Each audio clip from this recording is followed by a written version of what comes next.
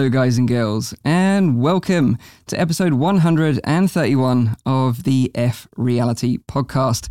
This is a weekly VR, AR, and MR talk show, live streamed every Saturday on YouTube and on Twitch.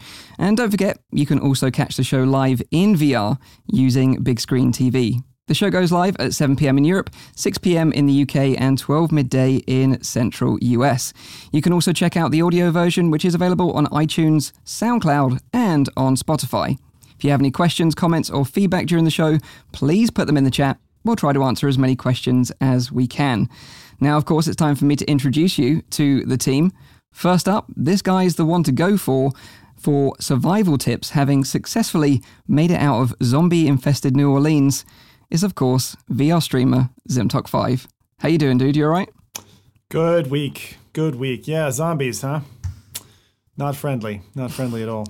But yeah, you guys should celebrate. I finally made it through that, and I'm so glad. I'm just jealous, to be honest, because I haven't had time to go back. You know, I've played the first couple of levels since originally playing it, way back at Christmas. And it's kind of like sad because I had access to it before anyone else did pretty much, but yet I didn't get time to finish it. So it's so typical though when you do that, it's like when you get the early access at the time that you can't take the time to go through it. But easily the best game in the last the last rolling year, in my opinion. And I'll talk a minute about the other game that I've been playing recently. But yeah, cool. Good exhausting week. The kind of week that you go, I've survived. So before we move on, because I'm curious, does the ending pay off in Saints and Sinners? That's all I want to know. A simple yes or no. What's your definition of payoff? Is it satisfactory? Oh hell yeah. Oh okay, cool. Yeah. That's all I need to know. And after you finish, go watch how I finished it. Okay, cool. Nice. Yeah. All right, well, thank you very much for that. Okay, so next up, this guy loves nothing more than a Sunday roast dinner.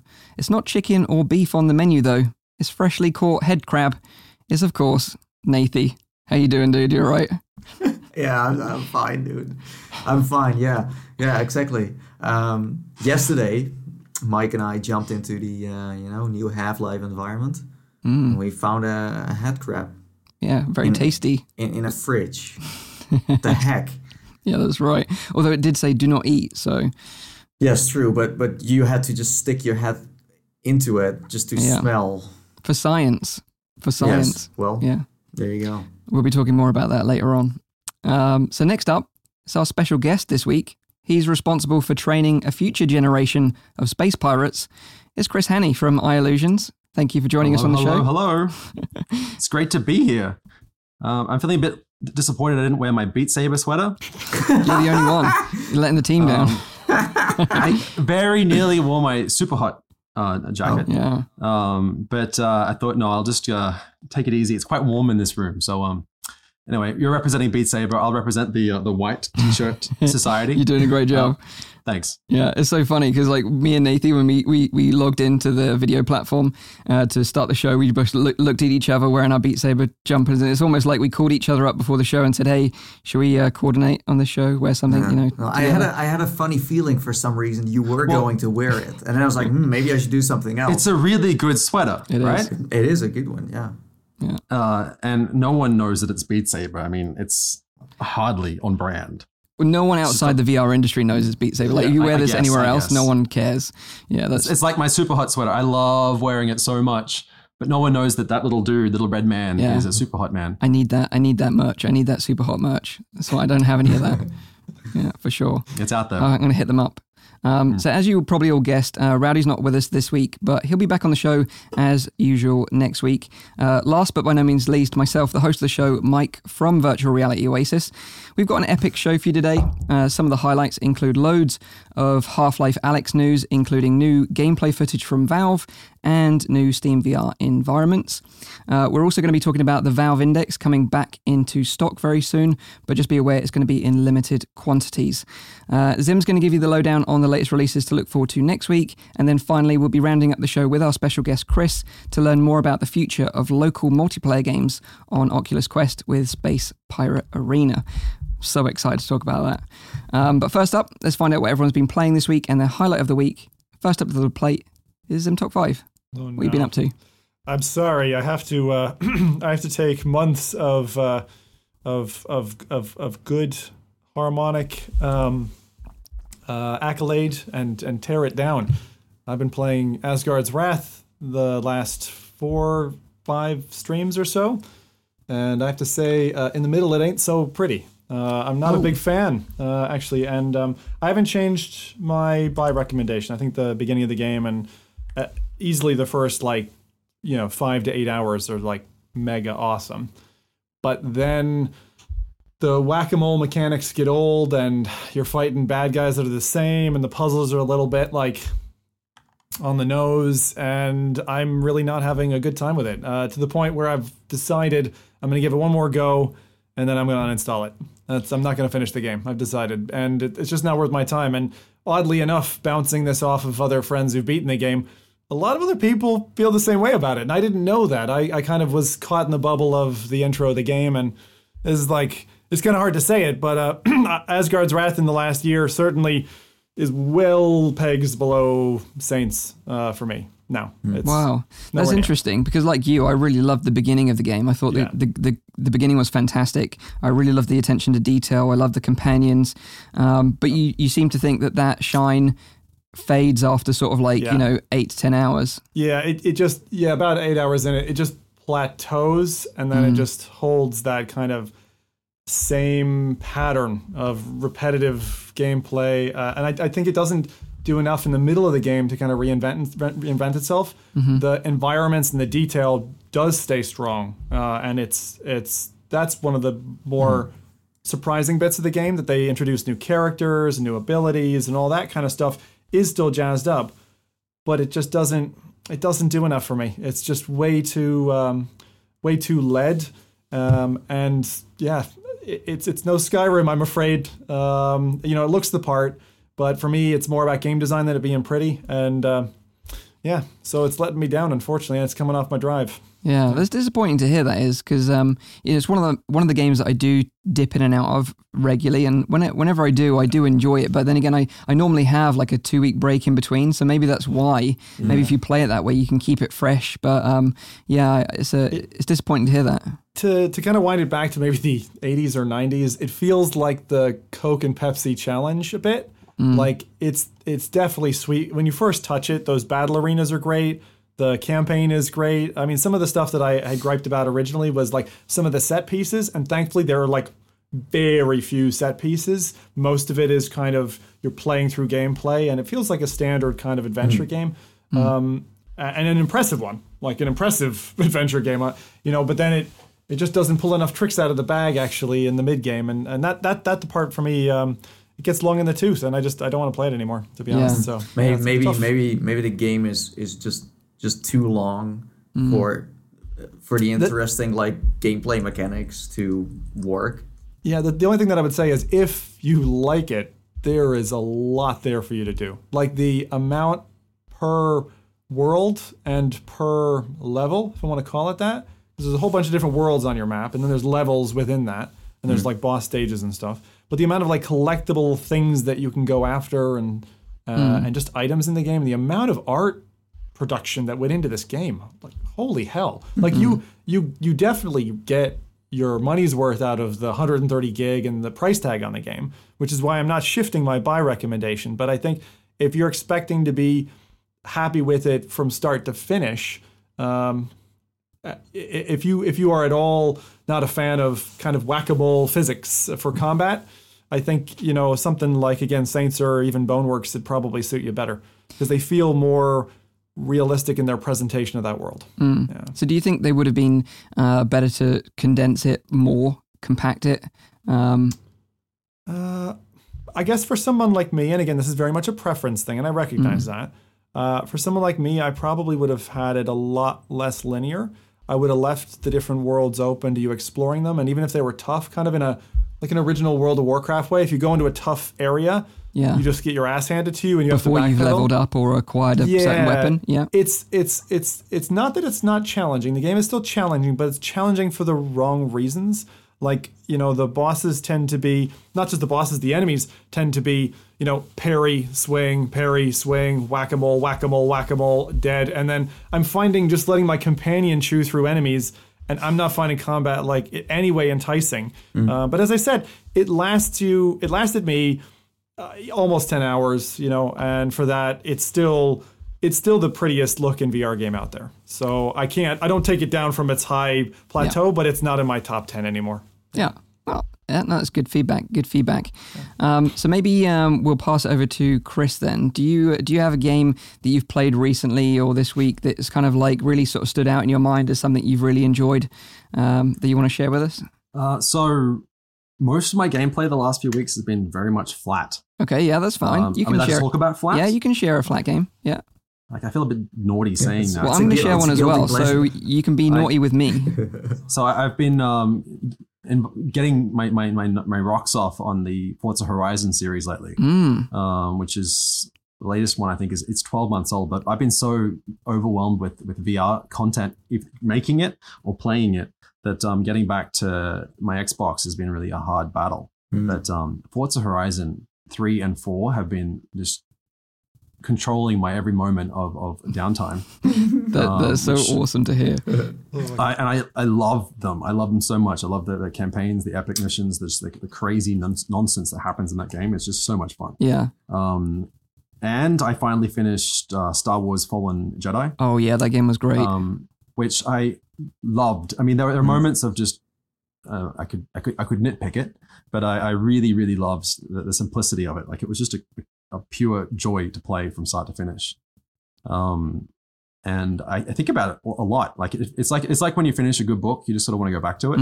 I actually want to go back to I think I played on, there was different setting difficulty like levels. Like, there was Jedi Knight, I think I played as, but there's one more beyond that, and I think I might try it out again. Nice. Just to see how the difficulty curve goes. But it was a lot of fun too. But yeah. So that feeling you describe of like thinking about a game, have you ever had that with a VR game? Did you? I think about the underpresents all the time. Wow. Okay. Right? Yeah. That's a game that I continually think about since I played it, I think, in November.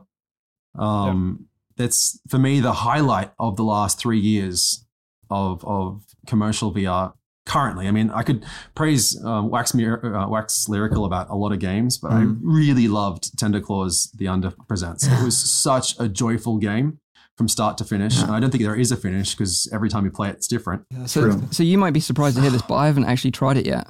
Oh, I know. Stop this podcast right now and play it. Stop. So because like it's difficult to describe what kind of game it is or experience it is. Could you try and describe it to people that may be watching or listening to try and entice them to check it out, and maybe I'll be joining them? Yeah. Firstly, it's available, so that's already an exciting thing. Secondly, it's a product, a game of small experiences that you dive into, and you don't really understand any of the rules of that experience. Like, you don't know how to play it, you don't know what's going on, and the game entices you to work that out. And as you're doing that, this whole universe of like craziness just sort of slowly starts to unfold, and you realize that what all those weird non-playable characters around you are also people trying to work out how to play the game. Yeah, that's awesome. Yeah, it's a really neat experience, and actually, I think some of their movement mechanics and stuff are very well done. That's why I got into it, because I saw a GIF of the movement mechanic. Like, I'm really interested in how to make locomotion easier on the stomach, and there was a GIF of how Tender Claws solved locomotion with a mixture between strafing and teleporting. You literally drag the world towards you. Yeah. So if you want to go over there, you pull the world, and the whole thing just warps, and you're in the spot where you pulled. And that, as a GIF, just sold me. And as an actual mechanic, like, it's so much fun to just warp the world around and just pull yourself from place to place.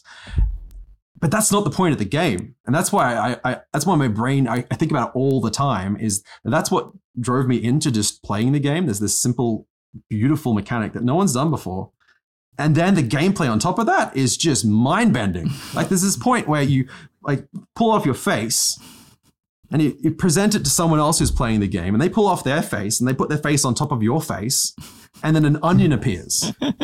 And then you take the onion and you put your onion on someone else's onion, and that turns into like a potato. It's just weird experiences that don't make any sense when you actually talk about it, but when you do it, it's just so much fun. I think you had me sold before you started talking about pulling your face off, but no, I will try it out. Fully recommend if you like, just go out there, pull your face off in game. Yeah. Don't actually do it. I mean, you do it what you want, Mike. Yeah. But it's such a fun experience. No, that sounds awesome. And thank you for sharing it, because I think it is one of those ones that, you know, when we've had people on the show like Kent Bai, he was also very passionate about the Under Presents. Yeah. And I did say then that I would go and check it out as soon as it released, and I didn't. I broke my promise, so I do feel bad for that. I would definitely value whatever Kent Bai suggests. Just he is very dedicated to finding good content and exploring. Yeah. And he's really good at exploring. And he didn't put me onto this one because I haven't had time to listen to his podcast in a while. But it's really good too. Yeah. You should also listen to Kent Bai's podcast. Yeah, it's you amazing. should. Yeah, he's a really nice guy. And he was on the show previously as well. Oh, great. So yeah, great recommendation there, Chris. Thanks for that. So what about you then, Nathan? What have you been up to this week that you want to share with us? So let's first go to the chat. Sure. We have Bug Bites, who has been playing Virtual Battlegrounds. I feel like the season of Battle Royale is starting again, also in the VR scene. I'm surprised that the servers are still running for Virtual Battlegrounds. Well, I think the hype will increase when Population 1 finally releases. Yeah. You know, that looks like a very promising Battle Royale VR game. Yeah. Yeah, true. Yeah. I'm sure that it's going to launch this year. If they don't, it's going to be very late, right? But I would think so this year. Yeah, for sure. So we'll see. Time will tell. Maybe around the summer. Who knows? Then we have Raymond, who played Contractors on Quest and Hyperdash Alpha. Mm-hmm. Eric Hartley dove into Bizarre Barber. I think Zim played that one. Yep. Oh man, that was fun. That's a good game. It's short, but if you guys get the chance to play it, like hour and a half, you can clock the game. Yeah. It's weird. It's sitting in my my recent purchase list. It's sitting there waiting for me at home. I just haven't been home yet to play it. I cannot wait to play that game. I think given you like the Under Presents, I think you will really enjoy the ride that Bizarre Barber gives you. I cannot wait. It is. And actually, I wanted to say, you're the second person to say Forza Horizon is something that you should go and play. It was John Hibbins from the Windlands team recommended that to me as like one of his top things. Was Forza Horizon 3 also similar in the way it introduces the game? Like you're just in and playing it before, part of it's amazing. It's amazing. Yeah. And 4 is set in the UK as well, right? Well, yeah, 3 is set in my homeland of Australia, which was what got me into it.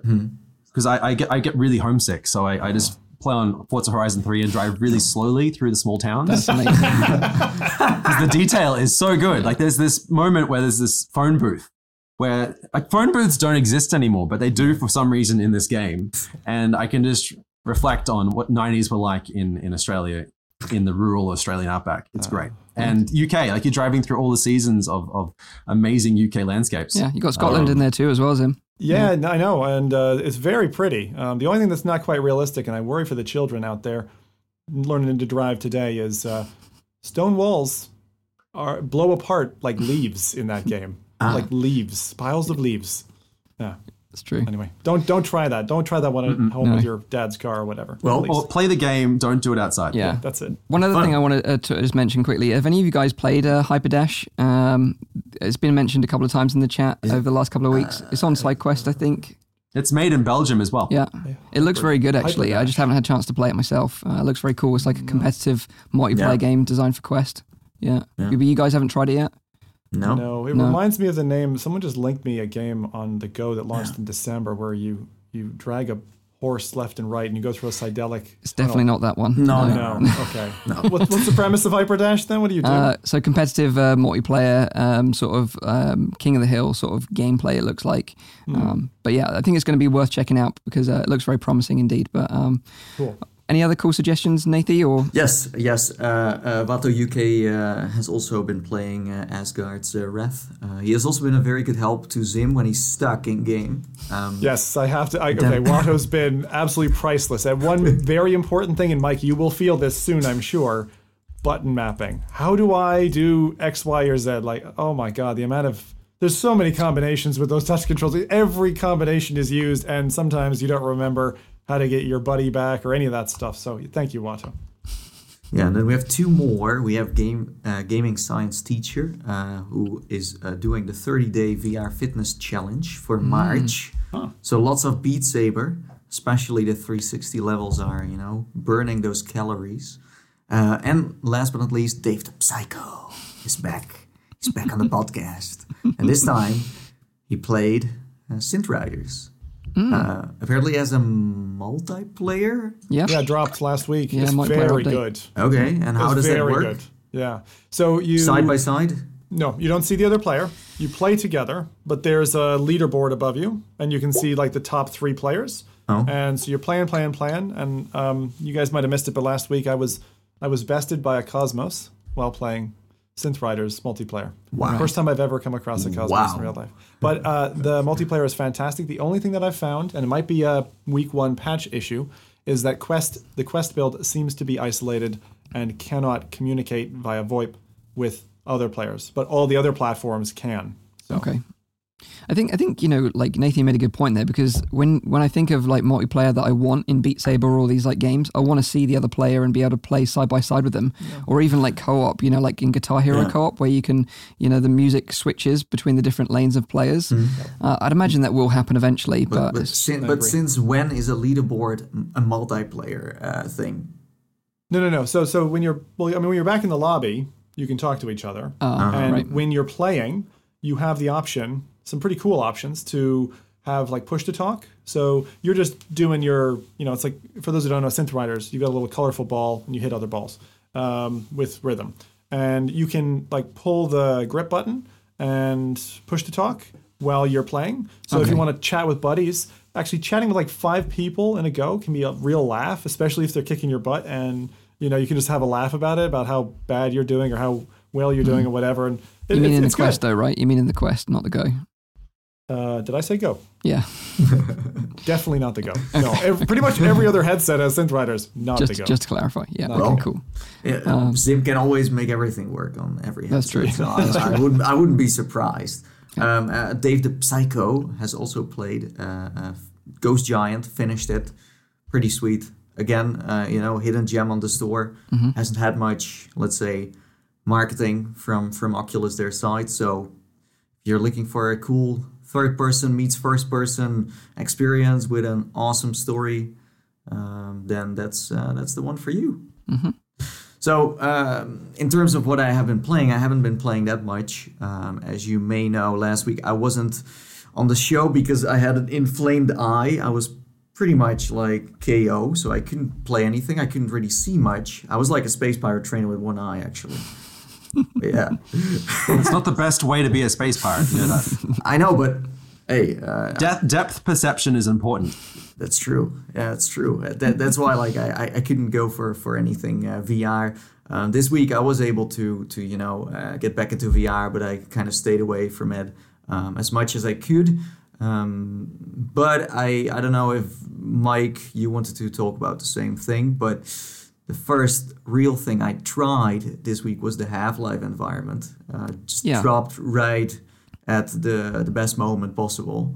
I went in there together with Mike because it's an environment you can explore with others. I've even seen people exploring with like 20 or 30 people at the same time. It's like you can have a party in City 17 now if you want to. It's works amazing. the same as all the other environments. Like you can just it's just like a Steam VR home environment, right? It's originally you could call it Destinations. Destinations was this thing you could just go into, but now it's called Steam VR. So you can explore 2 environments from Half-Life Alyx. It's City 17 and Russell's Lab. If you watch the trailer, then you know who I'm talking about. And you can just look around. You can get a sneak peek of what the vibe is going to be when you're going to play the actual title. And funny enough, there is a disclaimer on there that says that the fidelity and also the interactivity, stuff like that, is not even close to the actual experience, but it already looks like super legit. It's crazy how nice it looks. And when Mike and I explored it, something that popped up in my mind is that the thing that looked the best is the fact that the environments feel very much alive, where you have leaves falling off the trees and they are physics-based, so they stick to the walls, they just land everywhere. The grass is moving a little bit, the plants are, you can hear the wind, you can hear the city. So it's the combination of not just the visuals, but also the sounds, the track you hear, and then also the fact that every time you move in the space, it changes. So it's very immersive. It's just, high quality stuff we're talking about. It's just very good. Yeah, and like out of the two environments, I preferred Russell's lab. I thought there was a lot more interesting stuff going on in there. I won't spoil anything, but you can find some, little unique bits and pieces in there, which is worth kind of exploring the environment for. But yeah, it just gave us a really nice taste of what to expect. And the fact that they say that these aren't as good as what it's going to look like in the final game is very exciting for sure. And we're going to touch on the Half-Life environments again very shortly. But yeah, it's an awesome experience. And the only way that you can check it out at the moment is if you have an index, or a friend of yours has an index and hosts the environments and invites you, or there is a workaround that someone's found and they've posted on the Oculus subreddit to work with other headsets, but you have to mess around with like INI files and stuff like that. So if you're not comfortable with that, you might have to miss this one out. But yeah, it's a nice little Easter egg for those that either bought an index or pre-ordered one. It's a nice gift, but still, if you're thinking about it, it's like an expensive, It is, yeah, it is. But finally, that investment of the index is going to be paying off. So you only get access to those are not a free environment. You had to have purchased the game? No, not even the game. This is the thing. You had to buy an index or pre-ordered an index. Holy shit! Well, that's some expensive bloody DLC. That's why I went so deep into this. I was like, I paid so much money, so I need to, I need to smell the digital plans and everything around me, and appreciate the fact that I paid for this. Yeah, but like I said, if you have a friend that has an index, they can host the rooms and invite you. And that's why you see so many people in one room. Yeah. It's like this one person that has an index. Everyone just joins that person. So yeah, if you're smart, just friend some people that have an index, or just ask someone else, or just try to make some friends. That reminds me of, and Nathan will remember this. I don't know if Chris, maybe you had experience. Team Fortress 2 back in the day had if I remember, it was a DK1. Also DK2. I think. DK2 as well. Yeah. Which was like really rare back then. and you'd like see it, people running around with it on. Yeah. And I just remember it was tailed off the amount of times you'd see that. It just got so rare. I don't know if it was even possible. I remember looking for it on eBay once, going like, I really want it now, but it was you couldn't even buy it. I don't think anyone is selling it. No, and I don't even know if it's tradable even. But it was cool. It was cool to see that in VR. Was fun. Yeah. I think Palmer Luckey came up with that idea of you being able to wear it, but then also playing it in VR, of course, with the support. If you do want to play Team Fortress in VR, you can still do that. It's just very hidden away, but you can kind of hack into the game a little bit. And then you have native support. It has, as far as I know, positional tracking, but you still have to play with a mouse or a keyboard or a controller. But I really enjoyed it, playing as the scout, stealing a briefcase and then looking behind me like no one was chasing me. It was great. So yeah, really intense experience though. Totally, totally crazy intense. Some of them not so bad though. If you were the heavy or the demo man or something, it was totally fine. But yeah, Scout was the one anyway. Yeah. So the thing I want to talk about, like my highlight this week, and kind of keeping on the Half-Life kind of vibe, because I haven't played that much. As you know from last week, I wasn't around because I got a new puppy, so she's been kind of taking up a lot of my time, bless her. And I did get to check out the Half-Life Alyx environments with Nathy last night. But the game I want to highlight is Black Mesa. Now, this has kind of been in the making for years and years now, and finally released out of early access on Steam yesterday. And for those that don't know what... Oh, right. I didn't know that. Jeez, okay, so that's been in the... That's years. Been years. That's like 7 years or something. Oh, yes. Because I played that, I think, for the first time, and the only time, 5 years ago. Yeah. And so I had actually completely forgotten about its existence until yesterday when all this...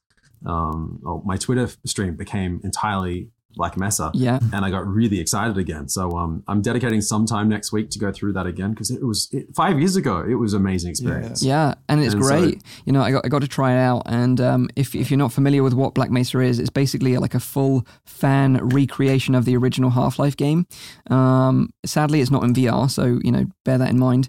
But if you want to brush up on your like Half-Life lore, then this is probably the perfect way to do it before Half-Life Alyx releases.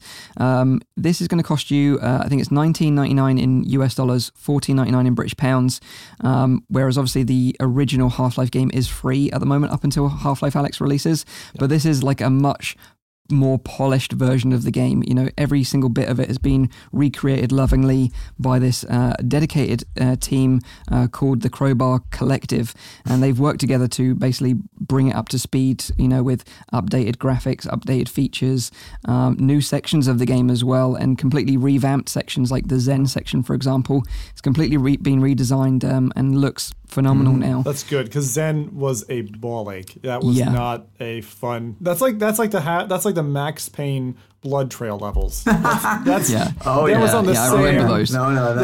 With the crying baby falling off blood trails, starting over again, and going like, why did I decide to do games in my life? I should not be in this at all. I'd completely forgotten about those. They were bad game design moments, but thank you for reminding me. I have flashbacks right now, thank you. Yeah. But yeah, I played through the first section of the game. The graphics look great. You can crank it up to ultra if you've got, a decent PC. Looks really nice. Animations look great. So, it's probably, if you've never played Half-Life before, you kind of missed it out first time round. I would say go play back Black Mesa, because this is probably, the way to play it now, the definitive way to play it. So here's a question from chat. John Egbert says, recently played all of Half-Life 2. Do you recommend Black Mesa over the original? I would say so, just because of the additional content and the polish and the updated graphics, because going back to the original now is quite hard. We have fond memories of how good it looks, but when you go back and play it, it's actually pretty rough. Although, if you want to play it in VR, you can, of course, check out the side quest mod, which is called Lambda 1 VR, and play it on the Oculus Quest. I think it's a good recommendation. Also for new generations who came after the whole Half-Life thing. It's good to kind of have something more, up to date. Although I'm sure that, the older gens bought an Index now. They're like, maybe I should just play all of the, old school ones again. So it's good that there is something for everyone. Yeah, absolutely. So, like I said, just came out of early access yesterday. It had overwhelmingly positive reviews on Steam. So, I'd urge you to go check it out if you've missed Half-Life first time round. That's my highlight. The only other thing that I've seen a few times now in chat, most lately from Anna UK, had said, let's see if I get our actual... Where is the... goddamn puppy. Oh. You're going to have to show this puppy at some point. It's not just hashtag fake puppy, is it? No, I will show you. I will bring her on the show one time. But she would absolutely cause a whirlwind and destroy everything in this room. So she's beautiful and I adore her to bits, but she is a monster and will destroy everything in her path. So, until I've trained her. Just like all good children. Exactly. A fluffy baby for me. So, I will show her off for sure. Good stuff, Mike. Good. So let's get into the news then and continue the trend of the Half-Life theme of this week's show, because we're just over 2 weeks away from the game's release now. The hype train is definitely gaining momentum. We've had new gameplay, and like we mentioned earlier, these new Steam VR environments directly from Valve. So let's talk about the gameplay footage, as we've already sort of touched on the Steam environment stuff. And like I said earlier, don't worry, there's no spoilers, as I know, Zim and a lot of you out there don't want to watch the new footage because they want everything to be fresh and new for them when they experience the game for themselves. Yeah, I'll mention, I'm running the original trailer from whatever, two and a half months ago. I'm not running any of the new stuff. I haven't seen the new stuff, and you won't be seeing it today. Yeah. You mean that one VR trailer is more than 10 million views? That one. Exactly. Wow. Amazing, 10 million views. So on Monday this week, Valve dropped 3 new gameplay videos of the game on their official YouTube channel, and also IGN showed off some exclusive gameplay footage of their own as well. And without giving anything away, I think, these videos really highlight the game's quality. It's visually very impressive. The environments are rich with detail, and the atmosphere is totally on point for a Half-Life game with, really subtle lighting effects and incredible sound design as well. So that's kind of as much information as I'm going to give you about the actual videos. It definitely shows off a level of polish that we've come to expect from Valve. And we kind of learned through these videos that Half-Life Alyx has been in development for 3.5 years now. So it's probably one of the longest VR games in development up to this point. I don't think I know of a game that's been in development longer than this. So I think, when the game comes out, I think it's fair to say it's going to live up to the hype that we all want it to. But some of the things we learned from the videos, without giving anything away, and one thing I want to address is a big cause for concern, and I see it everywhere on all the comments, on all the social medias where people are sharing gameplay of this, and it's people saying or complaining that the game is teleport only, and that is actually not the case. The majority of the videos show like a teleportation dash, or what they like to call a shift teleport, which is like kind of a quick dash teleport, which I kind of think, it reminds me of the dash teleport from Doom VFR. It's kind of like a blink, and the blink. World rushes forwards. I really like that. But there is smooth locomotion in this game as well, if you want to play it that way. And there was a dedicated video where they just showed smooth locomotion. It's like they shared 3 videos, as you said, funny 3 videos, I know. But the first one, they knew that the first one they were going to share was going to be the most watched one. So they just went for teleportation there because of the fact that most people are going to play Half-Life Alyx with teleportation. Mm-hmm. Of course, in the VR community, it's like, but outside of this VR bubble, most people are going to use teleportation. They're going to use the stock locomotion. Yeah, and there's actually 2 teleportation methods. There's a blink, what they call a blink, which is going to be where you choose the location where you want to teleport to, and it will fade to black and then fade back into the world again, which is like the most comfortable way. Mm. And then they've got the shift, which is like this dash teleport I'm talking about, which kind of like accelerates you through the world very quickly, but also looks quite comfortable. And then, of course, you've got smooth locomotion and also options for snap turning and all the other bits and pieces as well. The question is still, did they add this from the start, or had they, did they add this later down the road? We still don't know. I think they did add it from the start, because it seems, and I'll touch on why I think that very shortly.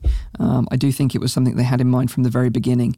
But one thing I also want to mention is that you can also manually climb ladders as well, because that was another bone of contention when Tested released their footage, that they were showing teleporting up a ladder.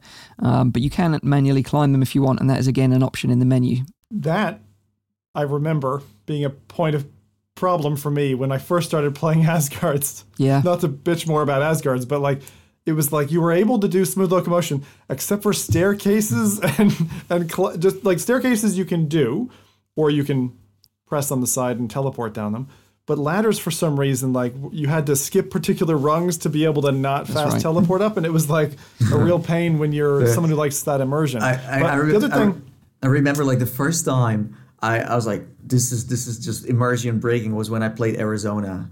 That was the first time I was like, wait, so I need to teleport.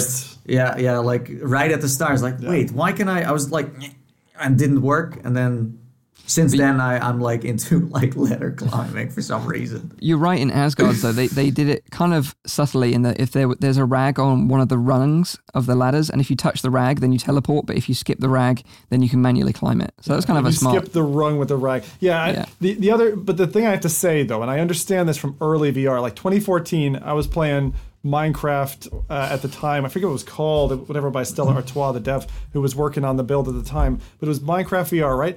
Climbing up a 255 block height ladder in VR is incredibly difficult on your neck. And I mean, like, you are in pain by the time you get to the top of that. And you guys know I've gone to the extents of the earth in Minecraft before, but oh my God, like that or just axing trees and stuff, like that's not good for humans. Wait. So you had to look up and then also run in place. No, I wasn't running at the time. They didn't have that mode, but okay. It was then still you're a lucky. lot. Because you had to crane your neck back like perfectly up, because if you looked left or right, you would fall off the ladder and fall down. Oh my God. So you can imagine that. But the other thing I heard this week, which maybe Mike you've seen as well on the Reddits, single-handed support.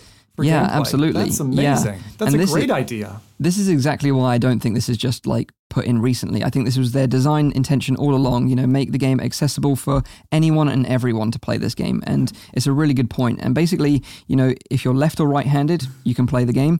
And also, if you only have the ability of one hand, you can play the full game with a single controller. And I think that's really amazing foresight from Valve to incorporate that and make this game accessible for as many people as possible. And really nice. and just think single controller and then also every controller. Yeah, multiple headsets as well. Yeah, exactly. I gotta say, I know the accessibility side is awesome, and that's the underscore. But to be able to play Half-Life Alyx all the way through with the beer in your hand, man, that's awesome, man. The future is here, and the future is good. I'm sure it's going to be an interesting experiment. Like, it's been a while ago I played a game with one hand. I think like Cloudlands Minigo was the last one I really tried. So. Oh yeah. Pistol Whip is probably the latest single-handed game, but there are very few single-handed games, except for the entire library of Oculus Go and Samsung VR titles. Yes. That's true. But one thing out of all of the gameplay that kind of struck me is there's one thing I'm concerned about, and that is, although smooth locomotion is in the game, it does look quite slow compared to the shift teleport.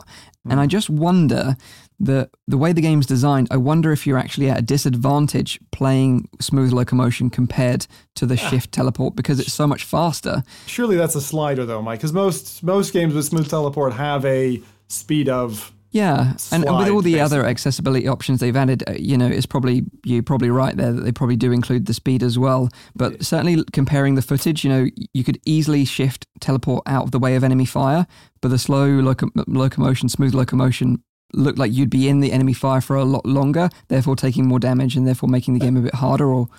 But so it's going to be interesting. For decent footage that doesn't jar you, that's one problem with VR, which has been the case since opening doors, which is you can't, tracking a VR player's motion when you're watching it on a 2D panel is not particularly comfortable. And so when you're creating a trailer, I think they would have, for just two slowed reasons. it down. I think they would have slowed it down for the videography reasons. I think they would have slowed it down as the default in the game anyway for people who are like, I want to do smooth, right? And it might be their first VR game. That's going to be default slow. They're not going to go default max speed. Yeah, I think that's a really good point. That's a good point. So Chris, do you think Space Pirate Trainer would work with one hand? Yeah, for sure. That's it's the way to play it. Is not. You can play with two shooters if you want, but we've been advocates from the start that you can have left-hand gun, right-hand gun, left-hand shield, right-hand shield. That's been a part of the gameplay since day one. Heavily influenced by the work of Alchemy Labs, the job simulator team, who really have been pushing single-handed gameplay for a long time. And so, I think it's amazing that Half-Life can do it. Yeah. The amount of features that are in this set. I mean, I also am avoiding as much video as I can, so I haven't watched this week's stuff. But I cannot wait to dive in. It's like 2.5 weeks away. Oh yeah. Yeah, so I can't wait to dive into that barrel of feature set that I can now do with one controller. Yeah. and I cannot wait to do it with my index. Yeah. You know what? The excitement, the bubble that's there. The only thing that I feel is like I feel like I've got a parka of like warm mink fur coat, right? This giant, like I'm a giant, like I just look like a pimp, right? And I just want to give a big bear hug to everybody who yet has not been birthed into VR and understood it's a thing. Like for everybody who's been like, gimmick. I hope that this wave kind of goes out there and it does impress us as much as it looks impressive. And if it does, I hope it means a whole bunch of people get to experience VR for the first time. Because that's to experience VR for the first time in 2020 with current technology. They're lucky. They're fucking like it's almost perfect now. It's crazy. Like you were talking before about Half-Life 1 in VR, and that was I still can't really stomach that. No. And so that was, I guess 2013 that was first kicked around. Yeah. And we're now 8 years later where I am so excited. I still can't play Half-Life 1 in VR. I'm talking about smooth motion and snap turning. These are things that I can't do. Yeah. I remember playing Half-Life 2 with the Razer Hydras. Right. Yeah, on the DK1, and it was savage. It KO'd me for like 4 hours. Yeah, it's harsh. So I still get KO'd by modern day release games that use smooth motion. Like there's some times where I just can't do it. Yeah. I suffer vertigo sometimes even playing Beat Saber. Wow. That's one of the reasons why Space Pirate Trainer is a stationary. Yeah. There's no locomotion. You use your legs. Yeah.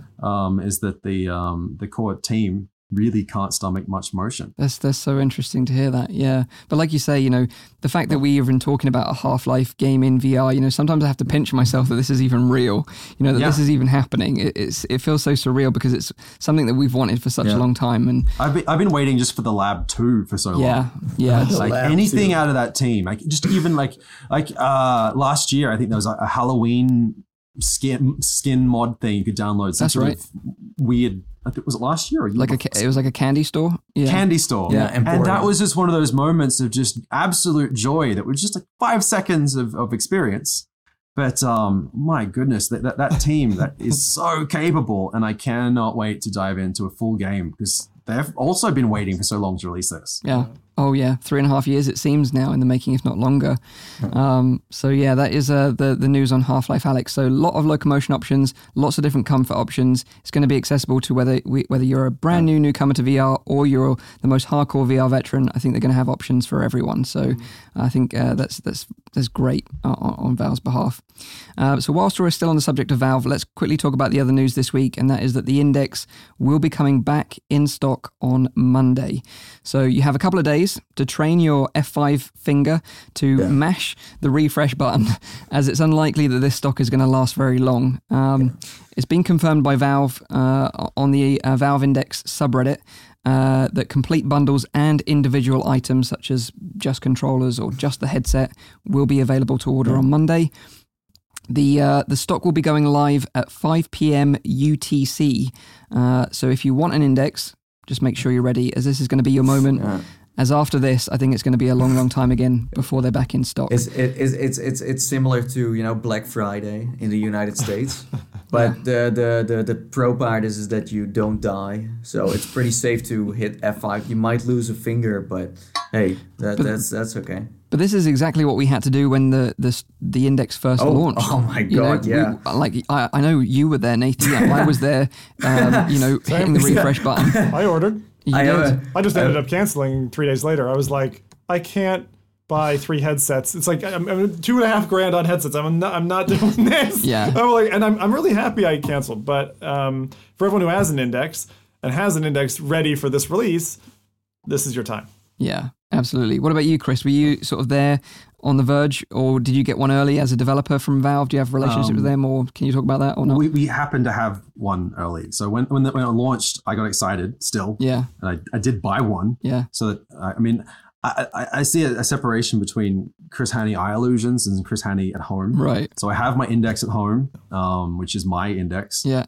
But yeah, definitely we were playing around with them earlier. We had to get knuckle support. Oh, sorry. What are they called? Index controller support. Yeah. So we had that for a while. But getting Space Pirate Trainer, optimized for index wasn't a thing. It was just getting the controller support. Right. But I was definitely there the day that the Quest was available, because I desperately needed a second Quest. Yeah. And oh my goodness, that was So was that the same week? They were so close. Like Very close. Rift S, Quest, and Index was so close together. Valve was My credit card statement was not nice. Yeah, that's- I remember that. But like the things I want to say for people who don't yet have or have experience with like Nathan described it, Black Market Friday of the internet. Couple of things that can help you. Browsers like Chrome and Firefox have the ability to, store an address detail, card information, that type of thing. If you're like a PayPal user, get your account information, enable like one-click processing. All that kind of stuff can help you win in that battle. The other thing is there's an auto refresh plugin for most browsers, which you can set 2 tabs. If you have 2 monitors, great. One's auto refreshing every 5 seconds, so you can see when it's ready, and the other one you plug your details into, because you don't want to plug your details in, which has happened to me on the CV1 order, and then have it refresh, and you're like, oh no, I'm at the back of the queue now. So those are some quick tips from Zim in terms of winning at the website entry game. Nice. But also I would say is don't be surprised if it crashes, the website crashes, because I know we had real problems getting, when the original stock came in, that it crashed and broke. And, Well, anytime a Steam sale starts, anytime, like every summer sale, every winter sale, everything, there's always a crash of the website. And so when they have new hardware launches, it's the same. Yeah. So I can also say that next to, let's say, pre-ordering one through the website, or like ordering one the moment it goes up, you could also go to like your local marketplace websites and buy one there. I know like Half-Life the game will not be attached to your order, but it's also a safe option to go for, because for example I live in a small country, and there are enough. You live in a bigger country than I do. I don't think so, but yeah, you sure? In terms of population or just size, geographical size? All of the things, Yeah. all of them. Your Netherlands isn't that small. You're fine. Okay, but okay. Thank you for the compliment. And it's not size that matters. It's not size that matters. It's how you use it. It's a great country. For some reason, I take this Invasion as a compliment. starts now. But what I noticed is that the Quest, the Index, also other headsets on the Dutch marketplace are easy to get, and the prices are not crazy high. I know that in the United States it's mental, but if you want to buy something overseas, it's not that bad. The prices are good. So secondhand or sometimes even new on a local marketplace is a good way to go, I would say. Nice. So there you have it. Mark it in your diaries. Monday the 9th of March, 5 p.m. UTC, if you want yourself a Valve Index. Good luck. Good luck. Good luck at the absolutely. races, You'll need it. Okay, so next up, we're going to be talking about 11 table tennis. This is cool. So we're moving away from the Valve news and talking about something cool I found on the Oculus subreddit this week. And that's a genius out there from the VR community has made a 3D printed table tennis paddle for use with 11 table tennis on Oculus Quest and Rift S. So 11 table tennis, it's been out for a while on PC, but recently released on the Oculus Store for Oculus Quest. And a lot of people really love this game. It's a really good simulation of table tennis that you can play both online multiplayer with other players around the world, or single player with bots if you want to. Way more hype than the PC version. Oh yeah, like I think it's done significantly better on Quest than it has on PC. Yeah, I wouldn't be surprised with that at all. I remember playing this myself when it first came out on PC and thinking it was really cool, but I suck at table tennis in real life, which then means you do suck at table tennis in VR. Like you do have to have that one-to-one, hand coordination, and I just suck at both. So sadly, I'm not very good at it, but a table tennis fan out there, and a VR fan, of course, on Reddit known as Soul Knight, has made a custom-designed table tennis paddle which can accommodate an Oculus Touch controller to simulate the feeling of playing with a real paddle. And the cool thing is that this guy has designed this 3D printed paddle to have the same center of gravity and weight as a real paddle, which weighs in at 167 grams altogether, including the controller, which is really awesome. So a lot of thought and effort has been put into this design.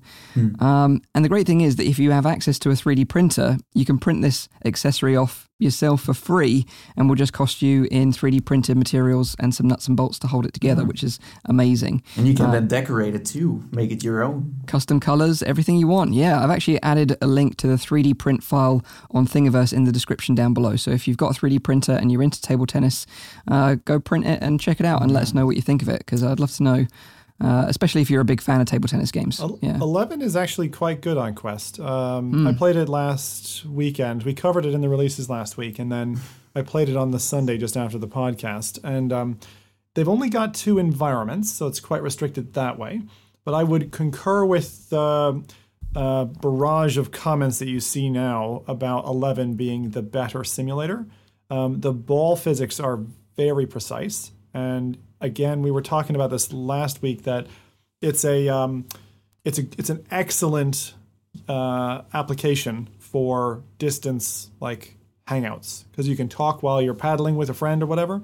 And there were a few tips that, again, I used to play ping pong when I was a kid. We had a ping pong table. Rowdy was the same. So we were talking about this last week, but some of the tips if you aren't good and you want to get better at something like 11 is there's a mode that's been built into 11 where you can reduce the error rate of the computer opponent if you're playing against a computer, not an online player. So if you start on an easy and you reduce their error amount and you can return the ball 10 times, then crank it up to the next level, return the ball 10 times. If you can get up to, I think it was easy, medium, I think it's hard or normal, you're good for online play then. And that will help you to feel a lot more confident with the game. The only thing that I would say is, if you're really limited in your play space, not the best choice of game, because you really do, again, it's kind of like Space Pirate Trainer in that you need that kind of 3x3 cube to be able to step left and right dramatically. Anyone who thinks ping pong is about standing in place and just, swatting the ball left and right, no, you've got to move laterally quite a bit. If you want to win, for sure. If you want to win, yeah. And if anyone's watched like a professional ping pong table, then you need more like a warehouse space. You need a warehouse, yeah, I just wanted to say. So in the chat, someone is asking if it's also a cross-platform. I don't believe so.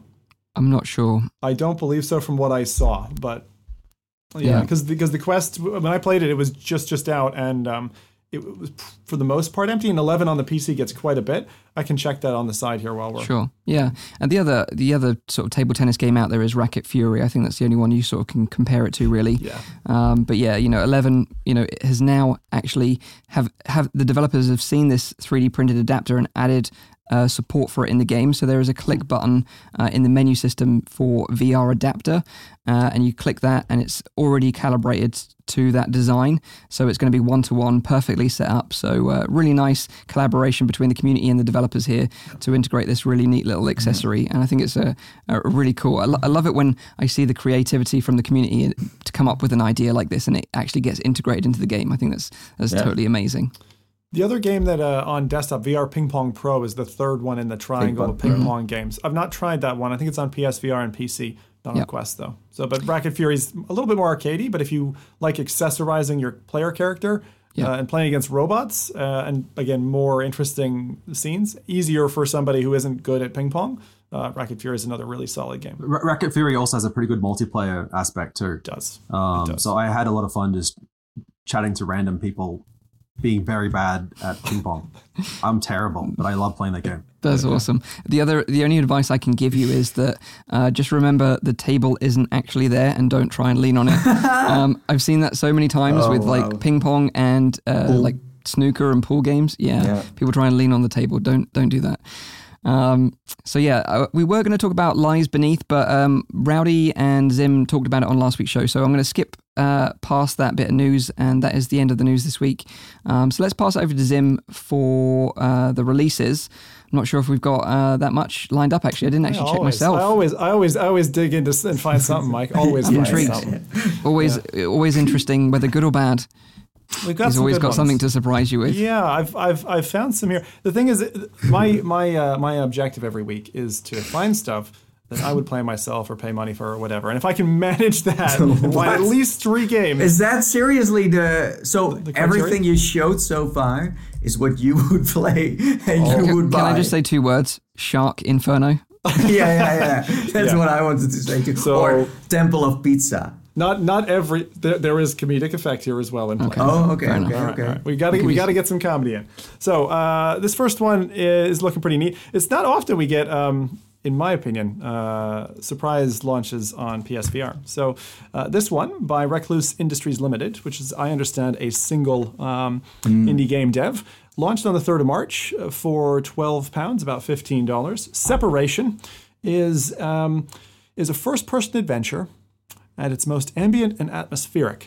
A meditation on solitude, loss, and the spiritual path, Separation is a unique journey to a place of epic desolation. The background of this game is very interesting.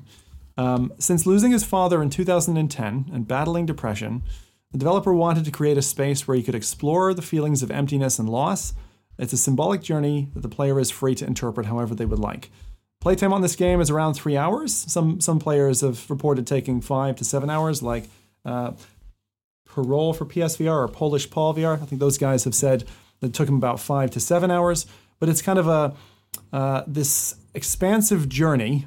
Again, we like to call these things kind of walking simulators, a bit of poetry in motion, with a sublime electronic soundtrack by Vector Lovers, who I haven't heard of before, but Separation on PSVR. There you go. There's a new one. Did you guys hear about that one?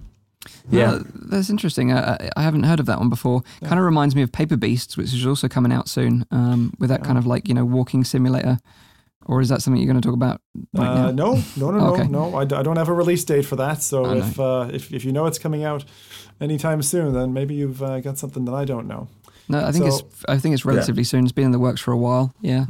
Yeah, so we'll see, along with others. I can't wait to talk about Half-Life Alyx when it's the week of, week before. That'll be fun. Yeah. Okay, this next one has easily the most difficult to pronounce name that I have ever had to run on this show. And that is, we did that one that was like ayahuasca, which was that